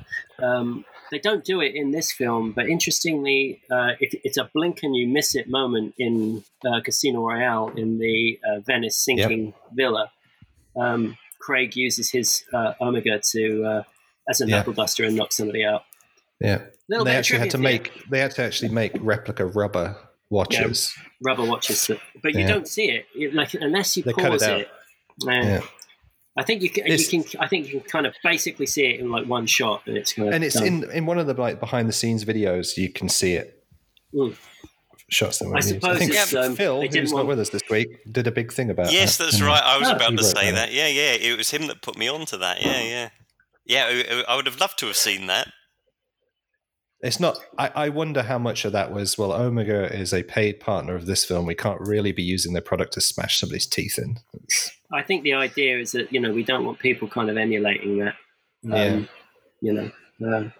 But Phil, so I'm sorry that he's not with us this week. But his Bond knowledge is fantastic, and there were often great things that he brings. I mean. When we talked about the Spectre gloves the Skyfall gloves, when we did the Skyfall commentary, he did a really good piece on that. Basically debunking the whole how it was originally told, but then finding out where they actually did it. Yeah. So he, and I wholeheartedly, agree that he was right in his assessment of that. But he's a real asset to the Bond community. Anyway, look at this ski suit. So on the infamous ABC thing, this is where the movie starts after the gun barrel, and then you have this first-person narration. One of the things that we kind of haven't really talked about is the music. No, it's Barry really elevated his game with this, because I think he knew a lot was riding on him, and I've seen quotes attributed to him where he said he had to come up with the biggest Bond score ever. Sorry, I think I lost my headset there. No, I was just saying that John Barry said in later interviews he felt he had to come up with like the most Bond score he ever did on this film partially to make up for lack of Connery, and he did a good job. He easily earned his salary on this. It's fantastic. And I like all the snow action sequences. I mean, the music is great, but I, as a Canadian, love snow. So I love seeing skiing, bobsledding, skating. It's, 90 degrees in Oklahoma. Like, all of this is just, sort of hitting it at my heart in a different way. But I always love the fact that skiing is a core component of so many of these earlier Bond films. Well, and like Willie Bogner is filming some of this, skiing backwards, holding a big contraption, a camera inside. Lazenby said like Bogner could ski faster going backwards than I could go forwards. So and also Blofeld's out with the guys, so he's like not just, he's a... I like that. Are they doing day for night in a lot of this stuff? Okay, right. Because I was thinking, like, some of these shots, you don't even really see the shadows that much. And it's quite good day for night. Some of it is also Lowry, when they did the restoration, really buggered up the color correction on this. And so they were doing the color work on this restoration and sending the kind of... the roughs to Eon to check if they liked it. But what they didn't know was Eon were playing it back on a regular TV in a well-lit room and not seeing what Larry did. So they said, oh, yeah, this looks good and everything. So Larry doubled down. That's the story we were told anyway. So that story was told to us by somebody who worked at Larry. A bit of that was like passing the blame, I think. But the day for night, especially the adjustment to the time of day in the pre-title sequence, is a bit contentious. Some of this sequence here is shot in a town called Saas-Fee in Switzerland, which is where I learned to ski. So were you taught by an older gentleman with a disaffected son? he's the author of all your pain. He is the author of all my pain. Actually, I was taught to ski by a rather attractive American lady, but that's neither here nor there. But yeah, so it's interesting to see this kind of stuff back. But as a kid, and this kind of ties into what Lisa was saying. As a kid, I was kind of pretending to be like James Bond in For Your Eyes Only, thinking, I'm doing the through the. But actually, what I was doing was on Her Majesty's Secret Service, and I didn't even realize it. Yeah, I learned. Can we count this? Can we count this guy falling off the cliff? 1 Mississippi, 2 Mississippi, 3 Mississippi, 4 Mississippi, 5 Mississippi, 6 Mississippi, 7 Mississippi, 8 Mississippi, 9, 10 Mississippi, 11 Mississippi, 12 Mississippi, 13 Mississippi, 14 Mississippi, 15 Mississippi, 16 Mississippi. Poof. They really want you to feel that, don't they? That thud. And do it to another one. Oh no, he doesn't go off.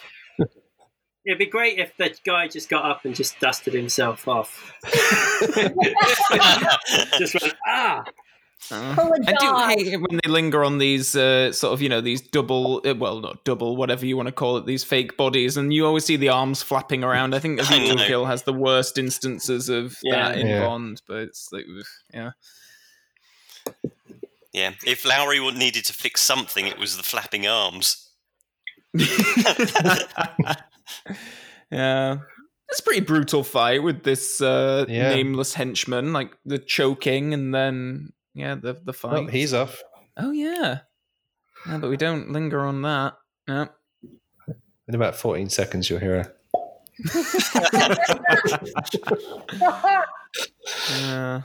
the people down below having a hot chocolate. All of a sudden, because isn't this what is this Christmas Eve? Yes. Yeah. Okay. Yeah. And I do love the upcoming chase sequence when, we see Bond, he actually looks scared. He looks a bit exasperated. And I love sort of the intercutting of shots of things that are coming after him. And that life-size, I don't know if it's a polar bear that he it's a polar bear. Yeah. Sometimes also included as like one of those factors. I like the fact that he looks overwhelmed, and it's something you don't expect from Bond. You expect Bond to be in control, and so to see him being like, "Holy crap! Like I'm not really sure what to do. I'm in trouble." is huge. And naturally, it's Tracy who's going to come to the rescue. And I just love the shot when she appears with her skates.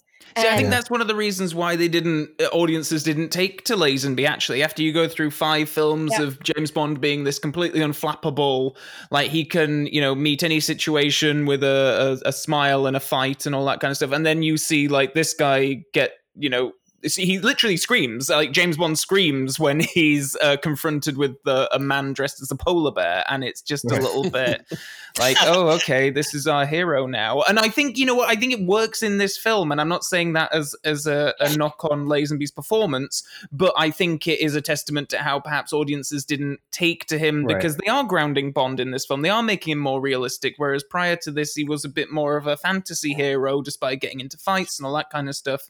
And I think that, translated over to the audience. You've just given me an idea. If you want to see, it's in the pre-title sequence for Bond 26. They need to have a man dressed up as a polar bear so we can judge it from Bond's reaction.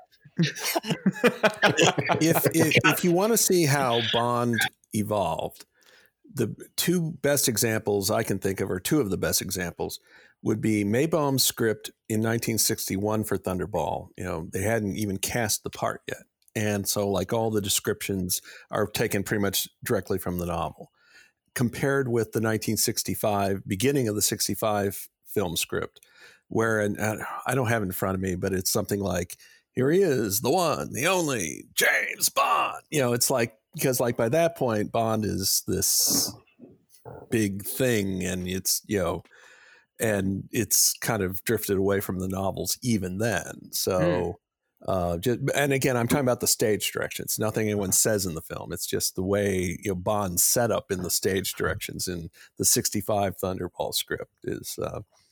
He's like the protector of the proletariat. It's something like that. He's the this and that, and James Bond. So, this was definitely a big change. To what Calvin kind of said earlier, like we have had all of these movies where Bond has been unflappable and undefeatable, which is why I said earlier that I don't believe that Connery could have necessarily have played this in this particular film as well. This moment here where he's sitting here and vulnerable is my favorite kind of Bond, I guess, my favorite moment of Bond, because you need vulnerability in your character.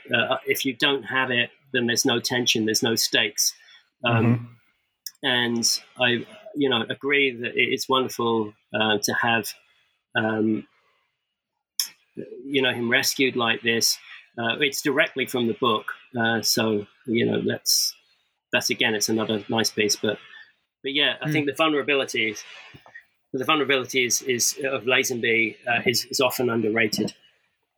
Real quick, the song that was playing in the background, Do You Know How Christmas Trees Are Grown, sung by Nina.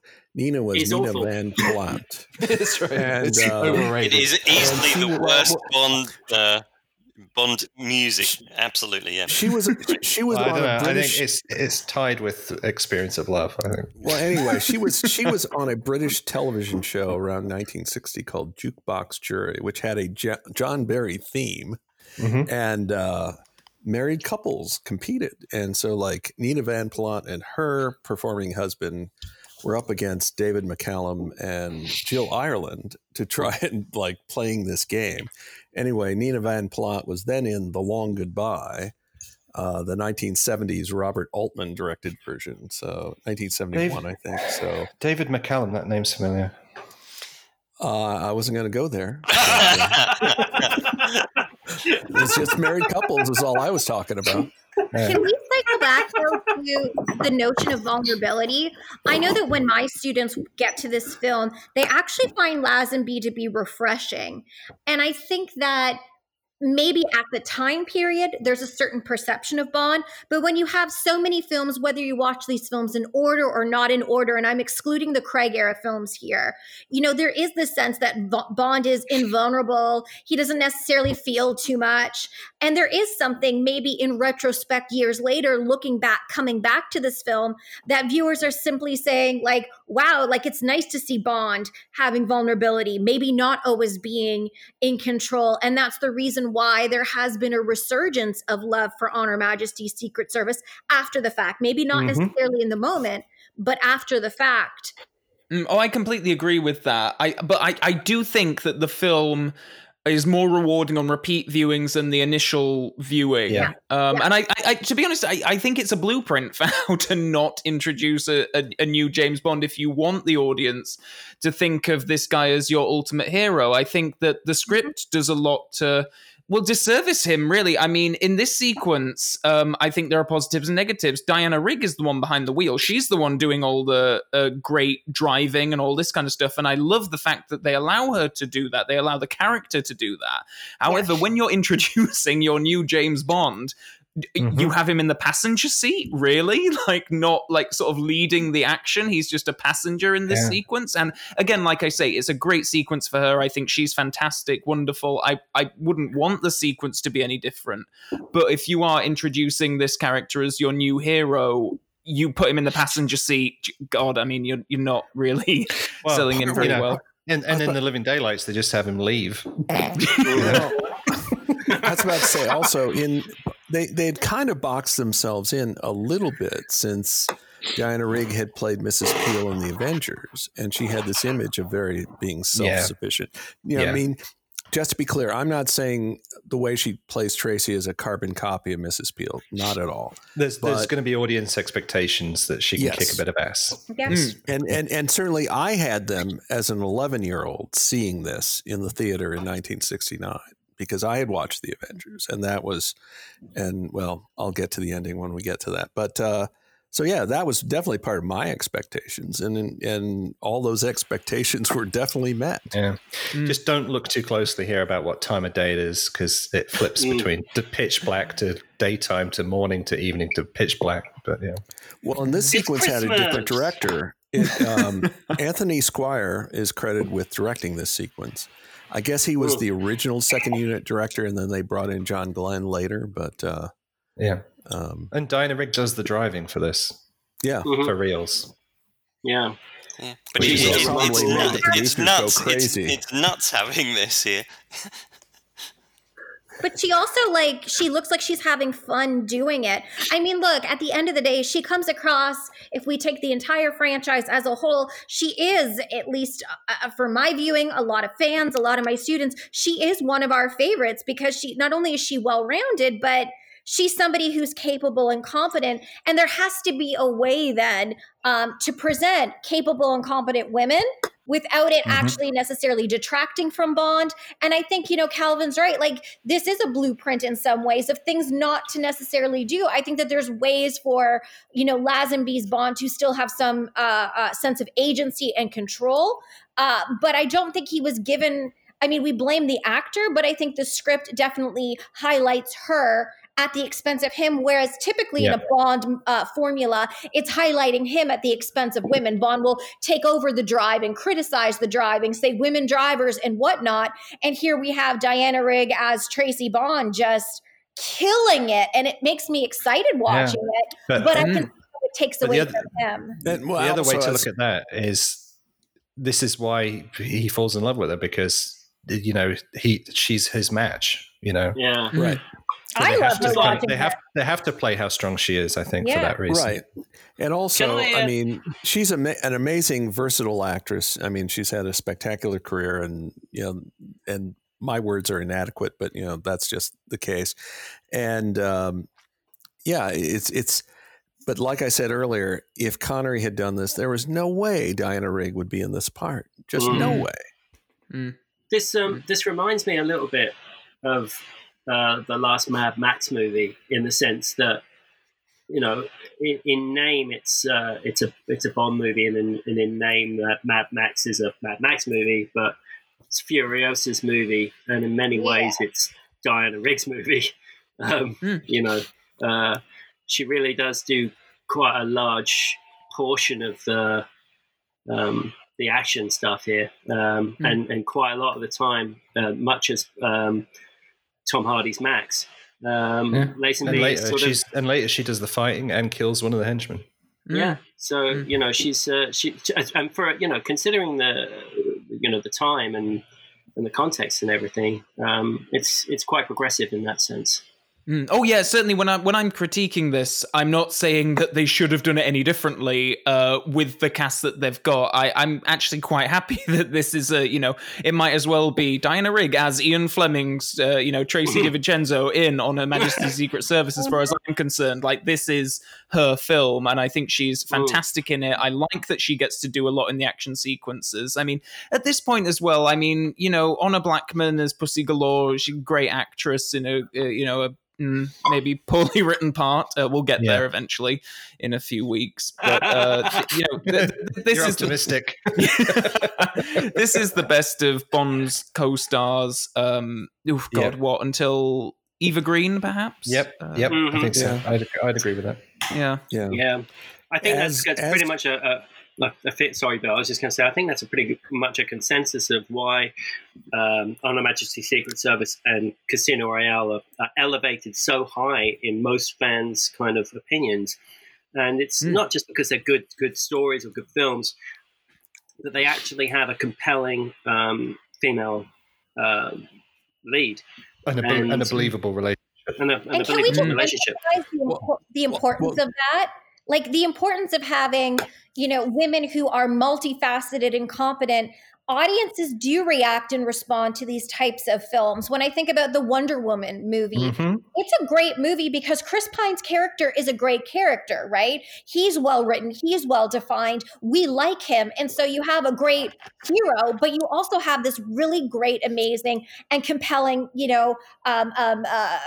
partner or counterpart that we can connect with. And this is me advocating as much as I can that we need to have compelling women in these films, because that's what helps us to sink our teeth into it, to buy into it. And much like fans, my students love Diana Rigg as Tracy DiVincenzo, and they love Vesper Lynd. These are the characters that I'm responding to and saying, we wish more women in Bond were like this. And I don't know who I need to talk to in order to sort of just project that in, that these are the figures that are making our sort of our hearts palpitate, and that we're buying into the story of the hero, because they are multifaceted. They have character arcs, and whether they live or die, we're connected with them. That matters. Really quickly, as originally written, Tracy proposed, and that got changed to Bond proposing.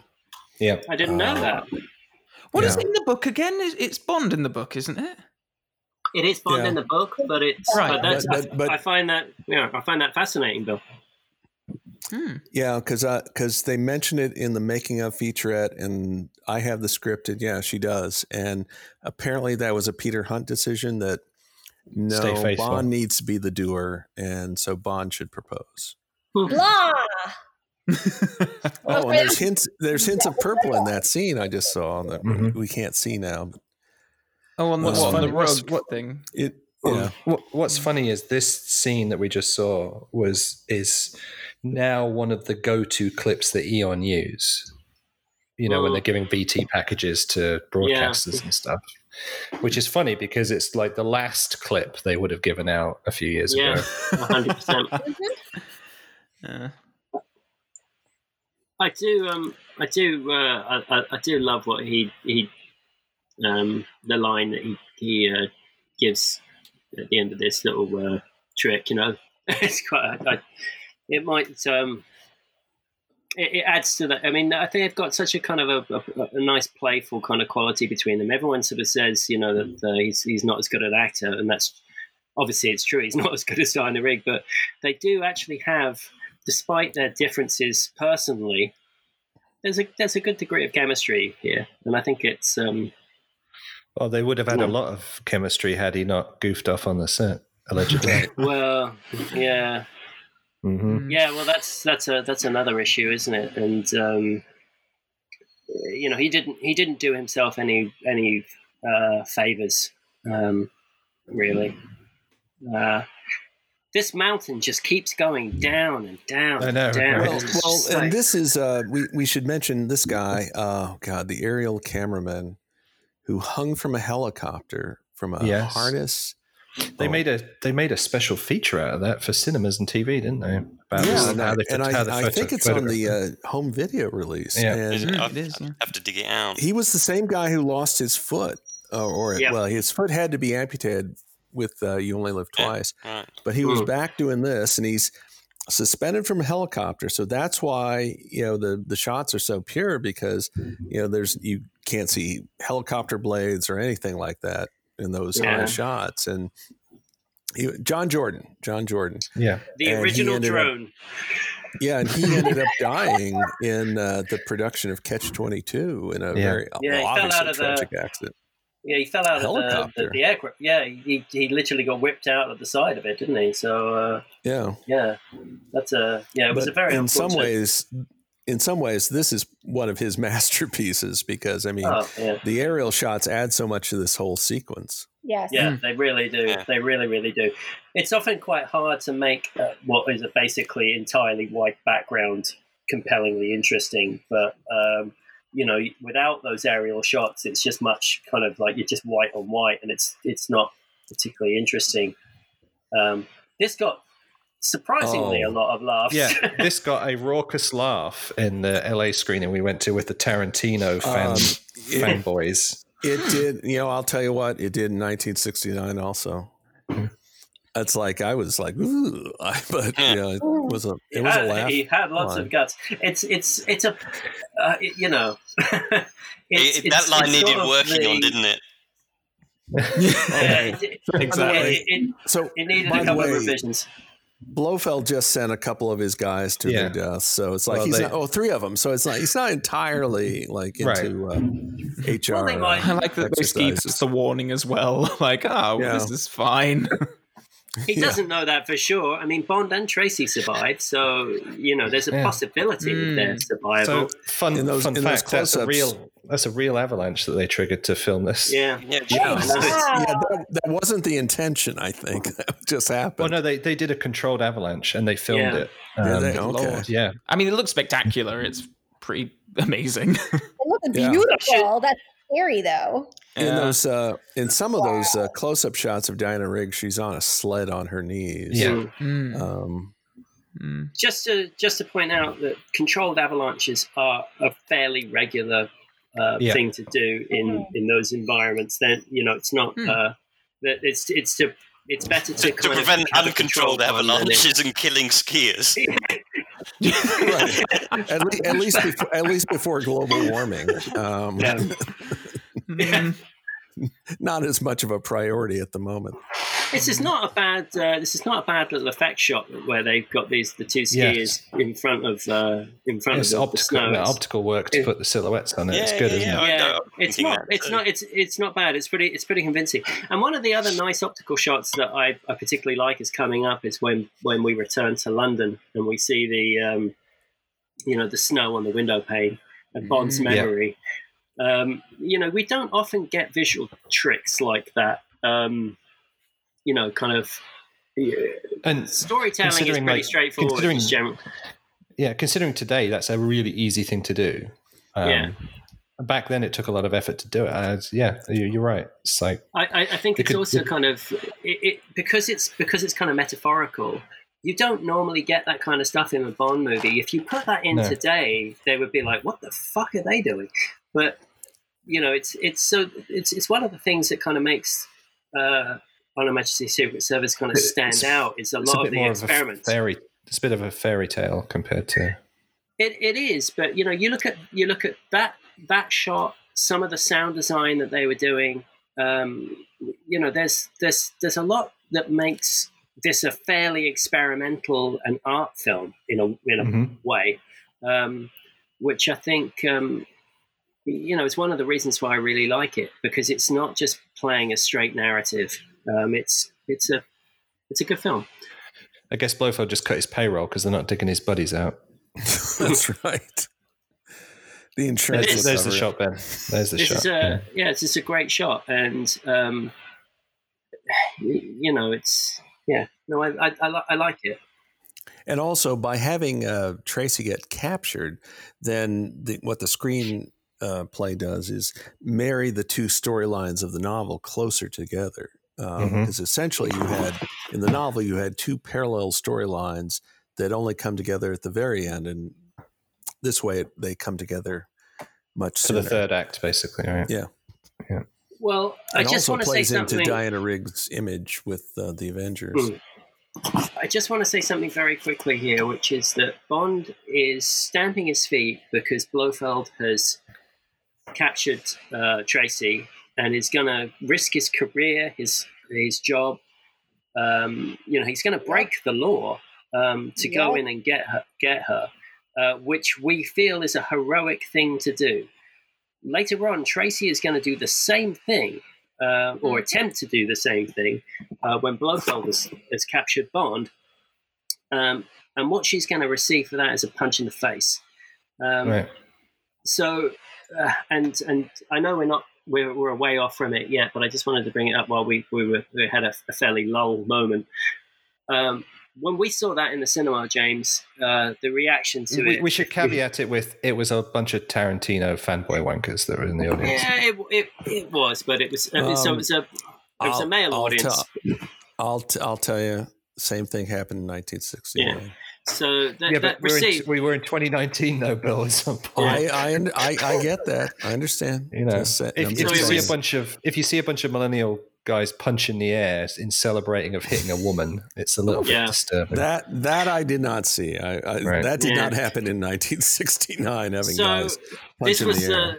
This was the first Bond film that my fiance and I had seen together. In fact, I think it's the first Bond film that she'd even seen. This was a good one to start with. Yeah, I thought it was like, I was like, yeah, we thought, this is one of the best Bond films there is, and it's got a great female lead, and she'll be really kind of behind it. I remember looking at, she had to move the car at one point, which was when the banana scene happened, and so I was kind of like, I looked at James and went, thank God she wasn't here for that moment. For that bit. Well, when you guys described that, when James described this on a podcast last year, it was like I had made the suggestion, well, you might want to do it. It's at Tarantino's theater and like in July. And like, oh, well, maybe we will. And you did. And then you were telling me about the Tarantino fanboys. I was my fault. Well, my bad. Well, let me just say this, right? You can blame it on the Tarantino fanboys, but when I mentioned that on Twitter, everybody defended it. So you can say that it was a theater of particular fans, but when it goes onto the Twitterverse and everyone says, "Don't be so ridiculous," I think that's pretty indicative. You've got to remember, if you criticize a Bond film in any way, you're not a proper fan. Oh, that's right. I forgot. Sorry. I will say that because people criticize me for bringing up "Fetch My Shoes" from Dr. No, and it's like, well, it's perfectly understandable. Like, I will say, when that scene played at the BFI last year for the screening, there was a reaction. There were maybe some giggles in there. There was some like gasps. But it was it all felt like a very uncomfortable sort of like. I think to some people in the audience, they weren't expecting it, so they reacted to it with like a oof. Sort of sound. At least that was the reaction that I had in my screening. I think it just goes to show that media is not benign. Like, I have so many people tell me it's only entertainment. You think about it too much. And yeah, I can understand uncomfortable laughter. I mean, my students give me that sometimes when I put stuff on because they don't know what to make of it. And so they don't know how to deal with discomfort. And so they try to have some sort of reaction. But when people are like throwing their hands in the air and cheering for it, that is a different type of reaction. No, and I think that is I mean, the reason why so many people have asked to like reduce violence against women, whether it's sexual violence or physical violence, because it's not benign. It does have an impact on some people. And again, is it a product of the time, or are we reacting today that way? Like, that's disturbing that it's happening. It's more disturbing that that's happening today than back then. Sorry. Yeah. Just a quick word on cinematography here. Yeah. One of the best sequences of shots in the whole series, right there. Is amazing. She looks amazing with the fur and the black. I want that. That's beautiful. So when you don't want the fur because that'll get you criticism. Take first. So when- Go first.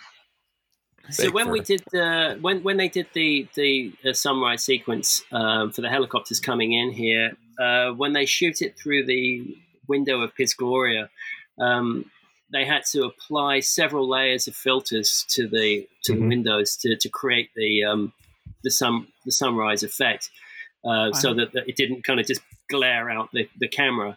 I'm not sure that they had the quite the ability to kind of. I do think Draco comes across really well in this sequence because I'm bringing distinguished members of the world press. Right. Oh. Yeah. But yeah, I mean, we touched on the dialogue before. The relationship between these two is played very nicely. Blofeld's very charming. The cinematography is fantastic. I actually like Sid Cain's design of Blofeld's office. It's a really lovely part of the movie. But again, to your point, Ben, about this is Tracy's film. I mean, here she is manipulating the villain, right? Yeah. And also, Savalas and Rigg had just worked together on the Assassination Bureau. That's right. Prior to this, so they had obviously experience playing off against each other. So that helps. This is dynamic lighting. This is actual lighting from the outside. This isn't right. So this is really nice to sort of see this kind of cinematography in a film like this. But yes, you're right, Bill. I mean, they've got an ease with each other that is really makes it. And James, you're right. When you see Bond with Blofeld, there's no way that Bond's gonna convince him. We know that Blofeld wasn't convinced by Bond, but 2 minutes with Tracy and he's eating out of her hands. It's right. It's great. We're also about to see one of the stunt performers dive out of the helicopter and get buried in snow.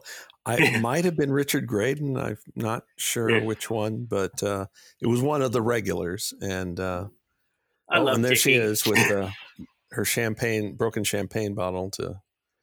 Yeah, I do love that no matter how smitten Blofeld was with Tracy, he's still as soon as shit goes down, he's out of there. There's no bring her with me. It's just prepare the bathtub. Now, for some reason, the Red Cross didn't complain about this sequence, right? But, like they did with and neither did the world's journalists. Yeah. I'm sure the Guardian would have something to say these days, though. Yeah, I've got distinguished members of BuzzFeed.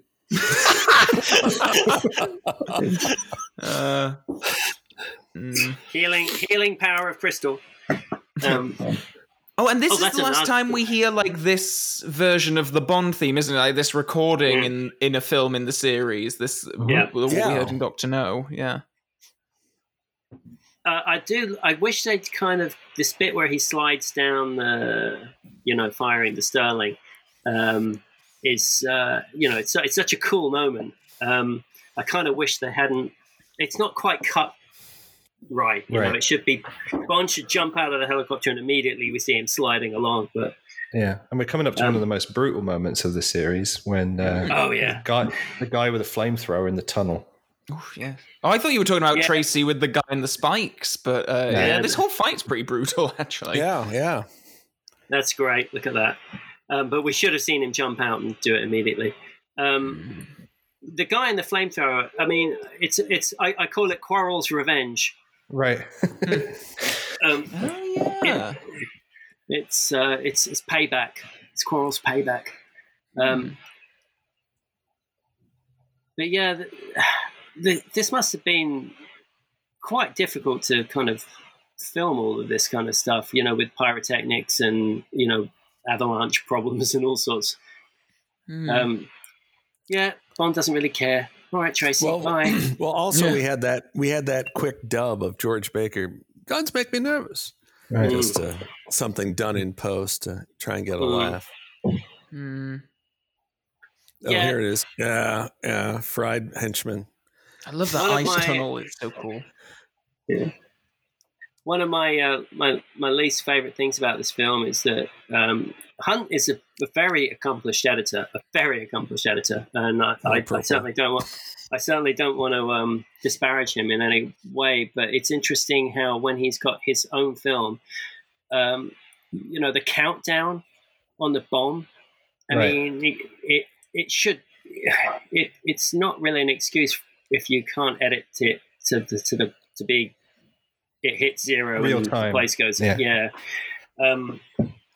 which I think is one of the big kind of letdowns. Not that there are a huge amount of letdowns in this movie, but look at Blofeld's phone there. It's bling. I love that phone. That's a Donald Trump phone, if ever there was one. Gold and diamonds. Goodness. See, there's his little camera. Thing is, though, with Blofeld, it probably is real gold. Yeah. I love this laboratory set. I wish we spent more time here. It's really cool. In fact, it's a great set. Ben asked earlier about what I thought between how this ranked between Ken Adam and Peter Lamont. Yeah, it's not quite to Ken Adam, but it's pretty fancy, and it's like fancier than we saw a lot of the Peter Lamont movies. Don't twist that too fast. But to be fair, though, Peter Lamont was given the brief of making it more realistic. Oh, it wasn't like he was that, not imaginative enough to do it. It was the brief. Right. Understood. Understood. Yeah. I just feel like one of the things about it is it does feel like an underutilized set. Yes. And it's a shame because it does obviously look very interesting. This set is also very 2D scrolling, which I find unfortunate. That's right. It just does sort look of like a platform game, doesn't it? Yeah, you just go. And here we go. And he hits his daughter. All right, we'll move on.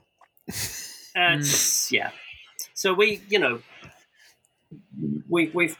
said it, and I genuinely think it's not only an act of violence, but it's also saying that it's okay for Bond to do something, but not okay for a man to do something, but not okay for a woman. So it hit 0 5 seconds ago. Well, except there is an editing technique where it's considered okay to zigzag in terms of timeline. I mean, that goes back to the Great Train Robbery in the early 20th century. Sure, but you got to count down. It's shown on 0 twice. Yeah. Yeah. I'm just saying that's the kind of thing film editors think about. Yeah, but the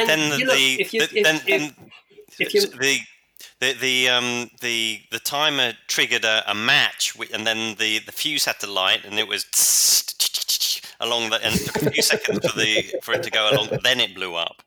It's easily explained. I just sort of feel like, I mean, Phil, you're right. Obviously, there are editing techniques where you can trick time and you can trick location, and you can fool the audience thinking something is happening at the same time when it's not. What this is, though, is a direct kind of countdown that is building tension for a climactic moment. So it is. But they should. But what I'm saying is, it's an audience expectation that it should go off at 0. And so therefore it's. And also, to be clear, I'm not necessarily defending it. It's just that's the best thing I can think of in response. I'll defend it. I quite like that we hit 0 and then there is still that when's it going to happen? When's it going to happen kind of thing. And, that technology didn't... The guy, wound it up. I don't think it's that precise. I think it would be a couple of seconds inaccurate either way. Yeah, it's not an atomic clock by any means. Yeah. Well, the issue I actually have, one of the issues I have with Spectre, and one of the many issues is det cord. The only one.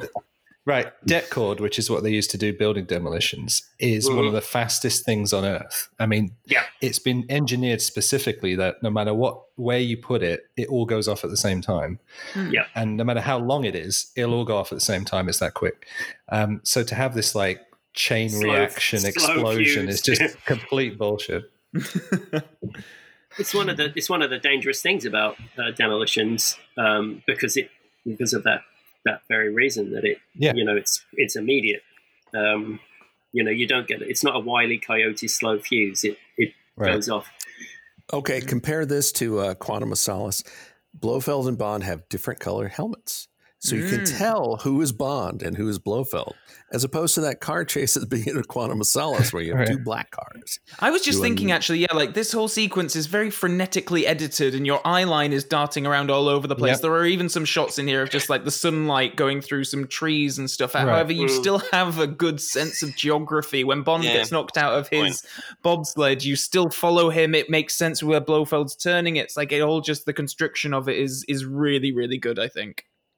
Yeah, even when you're right, Calvin. Even when you get the sleds going right to left or left to right, normally you've got a direction of travel, and if you suddenly see something go the other way, you're like, why is that doing that? But you get the shot of the curve, or you get This is like how to do shaky cam properly. Yeah, no, exactly. And I mean, they break the line, like the cinematography line of that you don't move the camera around so much that it breaks kind of where the audience's geography is pinpointed. Here they do it, but it works. It's a really good example of how to do all that stuff and make it work. So it's a very rare example because I can't think of many films that cross the line that you don't go, oh my God.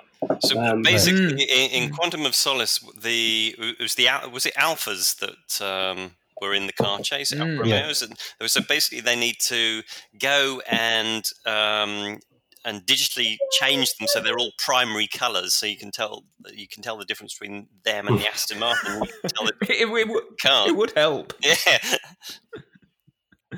No flags.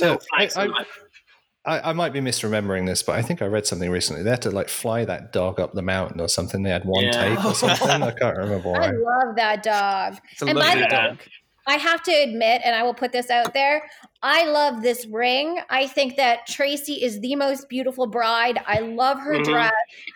Just the imagery of her getting, I can't even, she's just so stunning. Beautiful bride. I'll tell you never something. really see it in the film, but the ring says we have all the time in the world in letters, doesn't it? But I was just going to say, I only noticed that this past year. I never noticed it before. At the dinner we went to before the Casino Royale premiere, I was talking to an American woman, and she actually had this ring. And not the one, but an imitation. Sorry, still, still.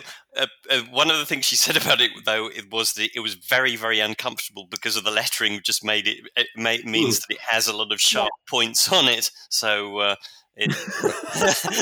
Well, and Calvin, I saw this movie long before you did. I only learned about it in the last year too, so I'm right there with you.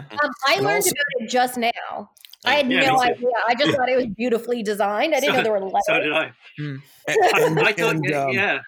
I was about to say, with this wedding, of course, this steps it up considerably from the novel, which was kind of a simple civil ceremony, and it's very this was spectacular. One of the first scenes they filmed. Oh, so I've always wanted to put. I've said it before. One day, sit down and cut Majesties with all the dialogue sequences in the order that Lazenby filmed them.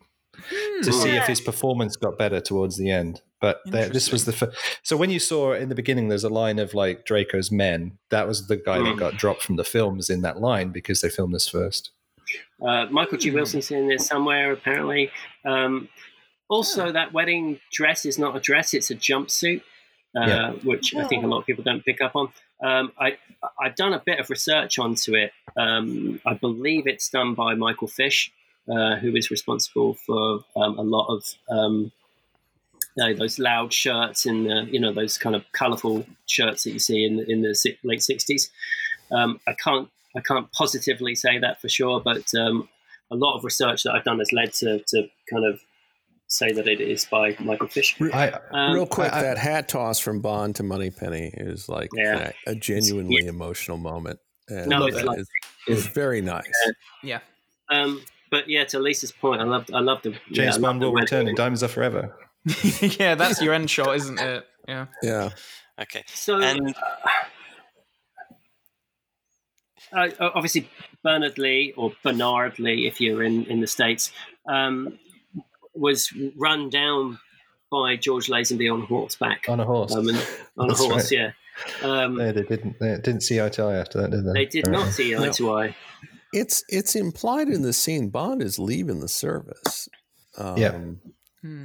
So all that stuff we were talking about earlier about being an agent and being married probably doesn't apply, except she gets killed. But I shouldn't have said that. But Jeez, Bill, we had like 2 minutes left to go. Come on. And if those young people going past in their car hadn't made fun of them for having the flowers on their car, maybe she would have lived. Yeah, that's right. At least a bit longer. Because blame the young We people. blame those. We need to find out who they are, where they are now, and put them on Twitter. Shame them on Twitter. These people are responsible for Tracy getting killed. If you know who they are, put it out on Twitter. I believe that actually it's Bond who's responsible, or at least Draco is responsible, because I genuinely believe that Tracy had gone in after Bond when she was trying to. They would have got Blofeld. And she would have lived, and they would have lived happily ever after. So that's True. what happens when you stop women from with their agency. Or just let her drive the car because she's in the passenger seat, and this is when she dies. Yeah, that's true. Actually, yeah. Meanwhile, as someone who saw the movie in 1969, I was devastated at this point. Oh gosh, yeah. I was Little lap nap. I didn't see it coming. I had not read the novel. When I got home, my father, who had read the novel, "Oh, how'd you like the movie?" Well, I mean, how was it like? Because I know on this podcast before we've covered, like, you know, in Casino Royale, it would not be the same movie if you ended with Bond crying over, you know, the dead Vesper. Like, you need to have that kick-ass, like, oh yeah, he's going to go after Mr. White and say James Bond, and, you know, the audience can leave the cinema a bit elated. Bill, how was it like leaving the cinema after this, where you do end on a complete downer? I was in a total state of shock. You know, and also, I mean, the whole thing with Dinah Rigg being the Avengers added to it. It added to the source material because, like, I'd seen Dinah Rigg on the Avengers, and it's like, Dinah Rigg gets killed, Mrs. Spiel gets killed. I mean, it just made it more intense. I suspect the ending of the film actually contributed to its to people's dislike of it, because they didn't walk out of the cinema elated like you're used to feeling in a James Bond film. Yeah, I think an epilogue would have done this film very well, especially considering they're becoming very hard with the James Bond theme, which is very, very jarring. You know, the closest thing I can think of to a movie like, you know, that experience was until 2 years ago with this, what was it, Avengers Infinity Wars, which clearly ended on a downer. Like, holy crap, there was like no sense of like optimism at the end of that movie. And yeah, so that's like the closest thing I can think of. But even then, that had like a very definite, okay, well, next year you're going to be seeing the conclusion to this. It's like, I never felt like I don't like that more film. Like, how are they going to get out of this kind of ending? Yeah, it's like, okay, how are they going to write themselves out of this? Whereas this, I can't even imagine sort of like what that must have been. If this is the latest Bond film and you're used to coming out of them either laughing or like, I mean, God, the previous film ends with Bond and Kissy on the raft, and then the submarine comes up and surprises them. All of them end with a laugh or, you know, whatever. This is like a completely different experience. And like I said, it was even weirder than when I got home, when my dad asked me what I thought. I mean, because he had read the novel, he knew what was coming. He had no interest in seeing it. And he was I don't want to say he was sympathetic. It was but it was kind of like, well, that's how it goes sometimes. It's just sometimes you have to move on. Seriously. Did you go into the film a boy and come out a man? Not quite, but something like that. It was not what I was expecting, not at all. But I do think it's interesting that when we think about where Bond goes from here and his vengeance on Blofeld when Connery picks up the next scene, it's actually Irma Bunt who is doing the shooting. She's the one who kills, you know, the love of his life, and it's Blofeld who is driving that car in an interesting reversal. I get a neck brace. He doesn't have, like, he can't move left to right, but I would assume that it would be the villain who would be sort of mortally wounding Bond, whereas we've never really seen Irma Bunt do anything physical, anything gun related up to that point. And so I just think it's an interesting way to end it. And then I think Diamonds Are Forever is interesting, and there are reasons why they didn't sort of redo and recast the role, because Steppet died shortly after this film. But it's interesting that like she is one of the few women in the world of Bond, or the few hench people in the world of Bond, who gets away with it without ever having any sort of Bondy injustice. And I think that makes her a very different and special character in the series. Well, I will say this: when I saw the double feature of this and Diamonds, so when I saw the pre-credits of Diamonds in the second half of the double feature, it felt a little more real to me, because the first time I saw it, I'd kind of forgotten about Majesties and just kind of viewed that movie as a thing unto itself. When I saw them as a double feature, like, okay, like all that urgency of Bond hunting down Blofeld kind of meant more, seeing it as a double feature.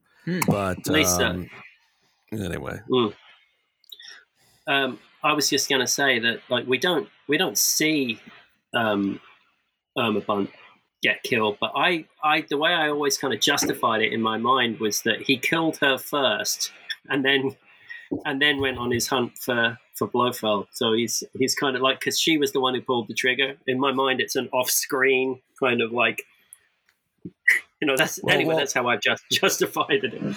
Well, perhaps Irma Bunt underwent DNA treatment, and she was Maria in the pre-credits, and Bond throttled her with her bikini top.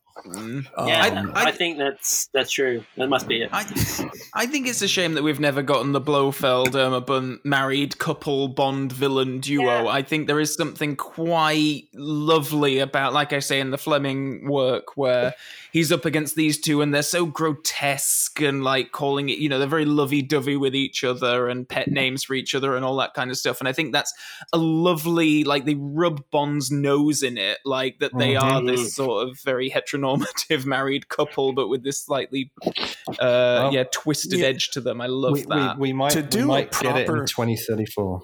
I was about to say, to do a proper adaptation of the You Only Live Twice novel, I think it almost has to be part of like a streaming series. Yeah, that's why I said 2034, because I mean, Bond the character and the works become public domain. We're going to get phase 2 of Bond on screen. Okay, public domain. Ben, get writing. Because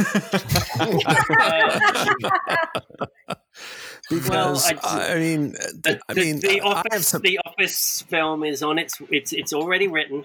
Hours and hours of Bond in his office is going to be there for you to see. Even You Only Live Twice, the accurate adaptation of the Fleming novel, would be like half of it would just be Bond and Tiger just like chatting for like half of the thing about the state of the British Empire. Sake. Yeah, no, this is the thing about when people sort of, because it comes up a lot in discussions like, oh, we should see a proper adaptation of the Fleming novels. And it's like, well, the screenwriters for the films made the changes they made for a reason, because you can't necessarily just translate that to the screen. I think it'd be quite boring, actually, to see some of the Fleming works just translated verbatim to the screen. Yeah, and I mean, I did a post sometime in the last 2 years about, because I hear this all the time. Oh, we didn't get a proper adaptation, etc. And I did a post laying out the reasons why doing a straight adaptation of You Only Live Twice, the novel, would be like extremely difficult. And like you said, you have one chapter that's nothing but a list of poisonous plants and stuff. Right. It's like, well, that's not very cinematic. Let's toss that out. Yeah. It's a very interesting novel. Don't get me wrong. I'm not criticizing it the least. Oh, I love it. It's one of my favorites. Yeah, sorry. And that gets into like the whole special world of Fleming, because you really get sucked into this thing about, but trying to like make a movie out of it is like, okay, that's a different thing. Oh yeah, it's a different medium, and that's fine. It's fine for them to exist as their own things, and they're great in their own ways, and that's fine. I don't necessarily think that just because a book is really great, you need to translate that verbatim to the screen. And just real quick, I've mentioned this friend of mine who rereads all the Fleming stuff every year, and he made the comment about Fleming's versatility in that he wrote Majesties, And then he comes back with You Only Live Twice, which is like so totally different. Like one's an epic, and this other thing is this totally different thing. And that's tight little travelogue, basically. Yeah. And it's you're right. It's a very condensed kind of revenge story, and I genuinely like that about Fleming and his ability to kind of like go from, big scope like Thunderball or on Her Majesty's Secret Service, and then bring it right down to just very small couple of people in a room, basically, and make it. And then what other people say? Oh, the changes they made like denied us the revenge story we should have had. And I said, I get that, but like I think they've kind of made it up. I think we've had a lot of revenge stories ever since. So it's like maybe. Yeah. I will say this, that the film that we just saw is probably one of the closest adaptations to the source material that we're gonna get. In fact, I wrote a piece. I said it's the closest. I think it is. Yeah. And in fact, it's so close. I think it stands unto itself in terms of the amount of Fleming content, as how close it adheres to it. I mean, yes, there are changes, but you pulled up the change, Bill, about tying the Tracy storyline and the Blofeld storyline together better. That's one of the things I think they improved on the book. Yeah. In terms of storytelling. And in terms of visually, by making that wedding as big and as expansive as it is, it's like it makes it more visual, which is, plays to the movie medium as opposed to the novel medium. And I admit that they, as Lisa pointed out earlier in the recording, there are things that, and also Calvin, when he was talking about Bond's inner monologue, there are certain things that you can't add to a film. You can't really put in there that adds the dimension, and also, when we were talking about Tracy's backstory about why she finds herself in this mental headspace that she's in, that's very difficult to kind of necessarily put onto the screen. And I think, although I think it would have benefited from some, at least an effort to try to do that. But overall, I think as an adaptation goes, it's and particularly considering the time that it was made in, it's a fantastic film for that. In real life, Roger Moore told this anecdote in his Live and Let Die diary. So I guess he went to the premiere, one of the early showings. And supposedly Harry Saltzman asked somebody, it was like a major agent or some big show business figure. So what do you think? And like the guy replied, "You should have killed him and kept her." People weren't ready for this in 1969. They clearly weren't. And like I said, I was devastated as an 11-year-old, but it's a great movie. It's a great part of the Bond legacy, and I'll leave it at that. Yeah, if we're doing the summaries of how we feel about it, I feel like I've probably made some more critical points during this playthrough, but it is still one of the best Bond films. I think it's fantastically made. I think there are a lot of criticisms to be made about Lazenby, and not necessarily his performance in every scene, but in how they write him to be. And I think they put him in situations that he just can't come out of it looking like the dashing hero that Sean Connery was. And I think that's probably quite telling as to why audiences didn't take to him, and the film ending on the downer note that it does probably didn't do it any good service. So it is what it is. It's great watching this in 2020, where I know that I have 23 other Bond films that I can pop in immediately after, and whatever. But yeah, I can't imagine what it must have been like seeing it at the time, and I think it is quite telling for the reputation it had for 10, 20 years after it was released. I'm glad it's had the renaissance it's had, but I think it's understandable. To be honest, we talked briefly about the weird 1976 ABC re-editing of it, and we won't go into details. It wasn't really shown on American television in its proper form until 81, 82, 83, somewhere in there. It was, like I said, they showed that weird version once, and it was like a few years later before they got around to showing it again. Wasn't there a television show where George Lazenby came back with an Aston Martin? It's the Return of the Man from U.N.C.L.E. Sorry, James.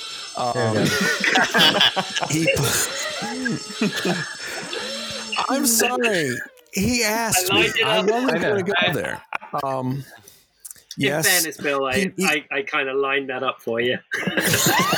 No, you knew I'd bite on it, but that's fine. Yes, and that actually played on. I don't know if this was the intention, but Ian Fleming was involved in the creation of The Man from U.N.C.L.E. in a limited way. But yes, he George Lazenby played, quote, JB, unquote. And he's driving an Aston Martin. He helps out an aging Napoleon Solo who's in a bit of a fix. And let's be honest, it was a made-for-TV budget. They weren't exactly going to get Connery back, were they? No, they weren't. So it was made at the same time that both Octopussy and Never Say Never Again were made. So if you could line up the production dates, there probably like a week or two where all three of them were playing Bond or Bond-like characters somewhere in late 1982. At the same time. Yeah. Interestingly, this is probably not that interesting, but the car that he drives in that, the Aston Martin that he drives in that, it's also the Aston Martin that Roger Moore drives in the Cannonball Run, and is also one of the production Aston Martins for promotion of Thunderball. So, technically speaking, they've all driven the same car. And I actually am acquainted with the guy who owned the car in the early 80s when that was filmed with George Lazenby. He is a professional he's a film professional. He's an Oscar winner. And he said, I was in a James Bond movie too. And I said, oh, come on. And he showed me the clip.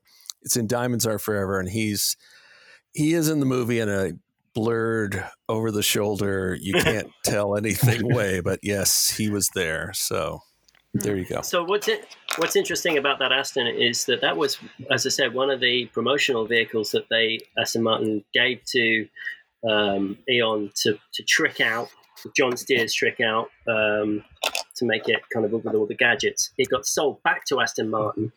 And then somebody else bought that car and then reinstalled the gadgets. So that's why in the gadgets that you see in The Man from U.N.C.L.E. No, I didn't get a buzzer. That's why you see it's a one-time use. Okay, sorry, so that's what. And then I was going to say though, the gadgets are. The one thing about that Lazenby appearance, though, is like he could have still been playing James Bond if he hadn't been so stupid enough to quit the part after one movie. He might have still been able to do it. And that's sort of the what if about that thing, which we will mention again. Yeah. And I don't think anybody has mentioned it, but one thing that On Her Majesty's Secret Service has with Die Another Day is snow. that's our tenuous Die Another Day link. It's enough of one. Nice. It's enough. That's clever. Actually, more clever than I've been in this episode. So, well, here's the connection. It's the only other Bond film that looks back over artifacts from the other Bond films. Good point. Yeah. Well done. Okay. Yeah. Also, I was about to say, can I throw in one quick trivia note? In real life, of course, there was no MGM logo because MGM didn't own UA. But this movie was the first of 6 Bond films with my personal favorite United Artists logo, which was start off with a black screen. These blue lines came up, formed a stylized T, and then it became small. And then you saw the words United Artists, Entertainment from Transamerica Corporation. So they did that for 6 movies in a row, starting with this through Moonraker. And the thing about it was, It was totally silent. And for me, it was like you were counting down to the gun barrel, essentially. Yeah. So it's like, okay, all right, gun barrel's about to start. And then you saw it. So. Come on. Yeah. And how modern audiences have been cheated of the same anticipation. Yes, they have. Yes, they have. If only it were down to a matter of seconds. That's what I mean. It's like 2 hour wait. It's a 2 hour wait. No, it's years. Indeed. Yeah. No, I do like On Her Majesty's Secret Service. I do complain about George Lazenby's performance a lot, but I don't quite buy him as 007. But on the other hand, considering his experience or lack of it, I think he does a far better job than I could ever have done. He's a bit clunky in parts, but overall, I do enjoy the film. And as I said earlier, my initial feelings about the film weren't my own feelings at all. They were my parents' feelings. And once I realised that, and I realised I did enjoy it, it becomes quite a different thing. So it's a good entry to the series. Also, when I mentioned this on a previous episode, so when they showed that weirdly edited version on American TV in 1976, in the TV guide ad said, Telly Savalas in biggest Bond movie ever. Right. So playing up Telly Savalas in the ads. As his star had risen with Kojak at that point, right? Exactly. So. It's like Telly Savalas and Diana Rigg in On Her Majesty's Secret Service with George Lazenby. I think it's interesting because I actually had in one of my Bond classes a George Lazenby fan club. It consisted of 3 students and one of their service animals named Sawyer. Sawyer was my best student. He would sit on the chair and look at me and it paid so much attention. Definitely my favorite student. But they loved George Lazenby. And I think because George Lazenby was so different from Sean Connery, because they didn't like Sean Connery, that he maintained that standing. And there are some fans out there who really like George Lazenby and don't think that he's been given a fair shake. Now, do I consider myself one of those people? No. I mean, I'm glad that I have my Diana Rigg James Bond film that I can go back and watch. And for me, she's the diamond in this. And I see the scenes with her and I find her beautiful and inspiring and strong and confident. And I know that the women of Bond really do get lambasted, where everybody thinks every woman is presented in the exact same way as sort of a pinup with nothing valuable to bring. And I think she stands in opposition to that criticism. Not all women do, but she certainly does. And so for me, I like watching On Her Majesty's Secret Service because I get the opportunity to see somebody strong and capable and competent. And it's great to have a character like that on the screen. Now, would I have preferred her to live and he die? Yeah, probably. Wow. I do not advocate for death. I think I always talk about killing off characters I don't like. But the no death rule is always in effect in real life. I don't want anybody to truly die. But I definitely enjoyed her character, and I really like Blofeld in this. And so I think that there are some really redeemable aspects to this film. And there's some other areas that I'm not the greatest fan of, but you can also critique things and still like other elements and still enjoy watching it.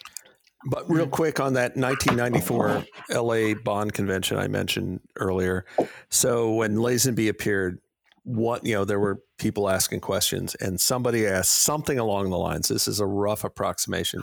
George, I just want to let you know that some of us think you were like the greatest James Bond ever, and we really wish you had done more.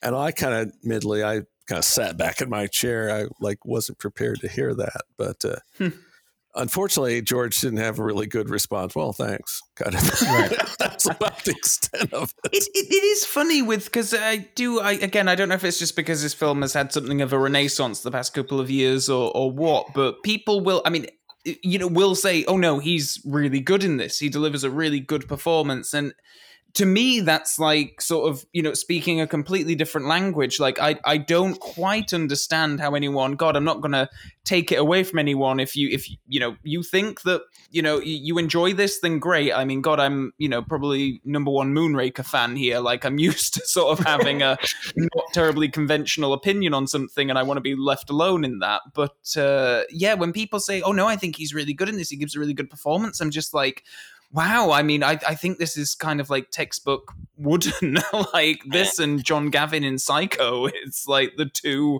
sort of my go-to examples of what a Wooden performance is. But, if people enjoy it, great, well done, but it's not for me. Interesting. We could have seen John Gavin in Diamonds Are Forever, couldn't we? Yeah, I was just stop being my thoughts. I was just going to say, I had a really quick exchange on Facebook. It was one of the guys who did those documentaries on the home videos. It was not John Cork, but I won't be more specific than that. And he was like scorching one of the Roger Moore films.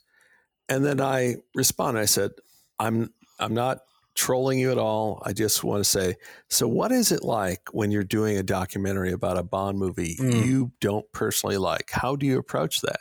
And then he gave a pretty thoughtful response, which was along the lines of, it's like when we worked on those, we knew that virtually every movie is somebody's favorite. So you treat it with respect and you play it down the middle. That's how you do it. And I that was a great perspective, and I thought he was really nice in responding to me, because I was really trying not to be a jerk, because because a lot of people are. It's a tough thing on Twitter. So, I've in my capacity as writer for MI6, I've had to write many articles for Bond films that I haven't necessarily thought were the best ones.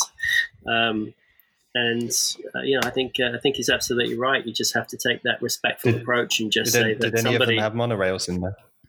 Maybe.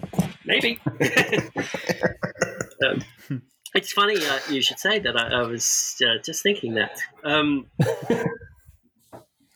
mean, the monorail trilogy that we did was quite an interesting one. I actually genuinely, upon reflection, do really like. This is the other thing too, Bill. Like your films that you dislike at certain points often become favorites later on. I know that I didn't have much love for Octopussy at one point in my life. I much prefer that film now. I have a lot more love for it and a lot more time for it than I originally did. It was probably my bottom two films at one point. But now it's certainly gone up in my estimation. So I think you have to remember that, if you don't like something right now, you might like it later on.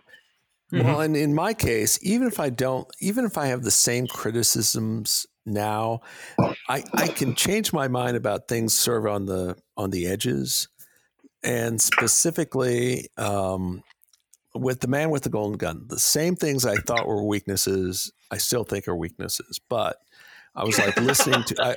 You mean it's not long enough? You mean it's not long enough? I was watching it and I was like really listening closely to the soundtrack, the music, and it was like there's like a lot more intricate music, stuff that doesn't get included on the soundtrack album.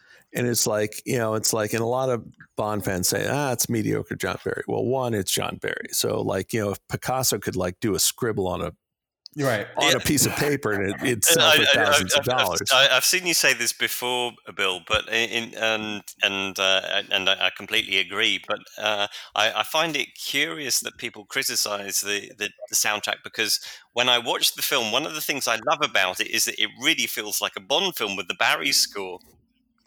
Yeah, right. And he wrote the music in like 3 weeks. It's like, but you know what, Bill? I think that's part of it. People know that he wrote it in 3 weeks, therefore think it's weak. Yeah, well, and the slide whistle. That's pretty inexcusable, I know. But here's the deal: Jerry Goldsmith did a slide whistle like years before Barry did, so like I don't care. It's like, that doesn't excuse it, damn it.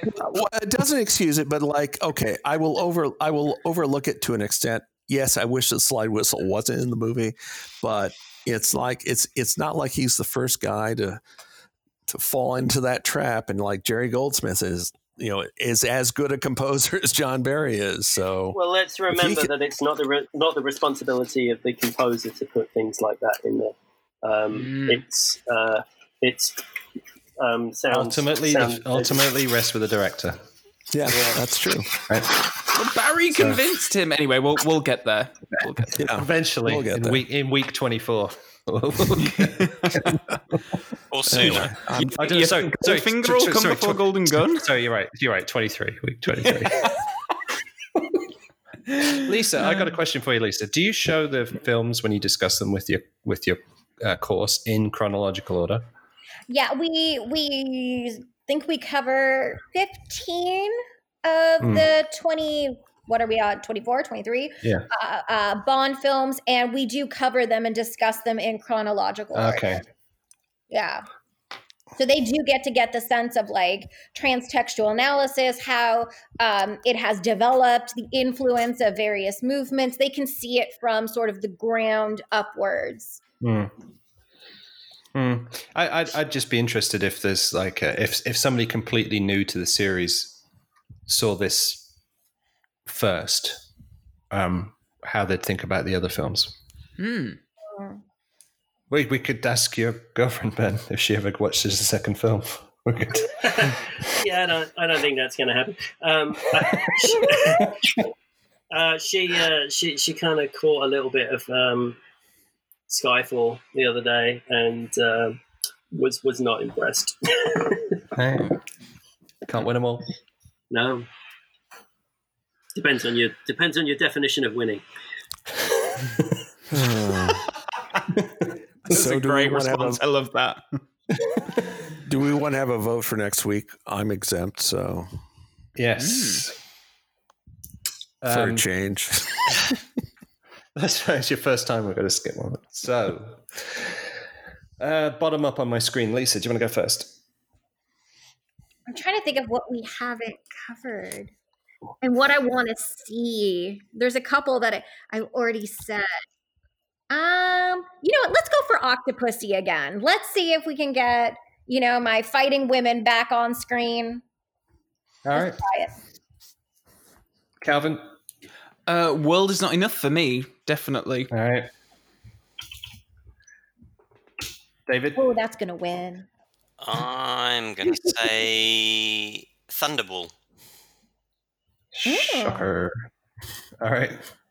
And Ben? Well, I was going to go with Thunderball. I think it's a great choice, David. I think being and also I'm probably still going to vote for Octopussy. But considering that I can't say either of those two films, I'm going to go again with A View to a Kill. All right, these are all very familiar votes. Did we do this to type? I feel like we have. You know what I'm going to do this week? I'm not going to put who nominated it on the vote. Oh. Yeah. So it'll be a clean... Well, although it would be bleedingly obvious to anybody. For anyone who pays attention, which may not be many listeners. Thanks very much, folks, and we'll see you next week. Thank you. Bye. Great talking. Bye.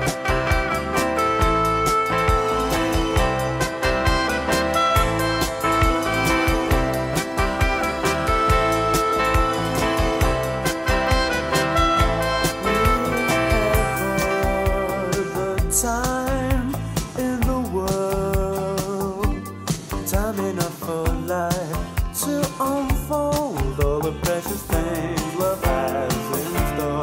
We have all the love in the world. If that's all we have, you will find we need nothing more. Every step of the way find us with the curse of the world far behind.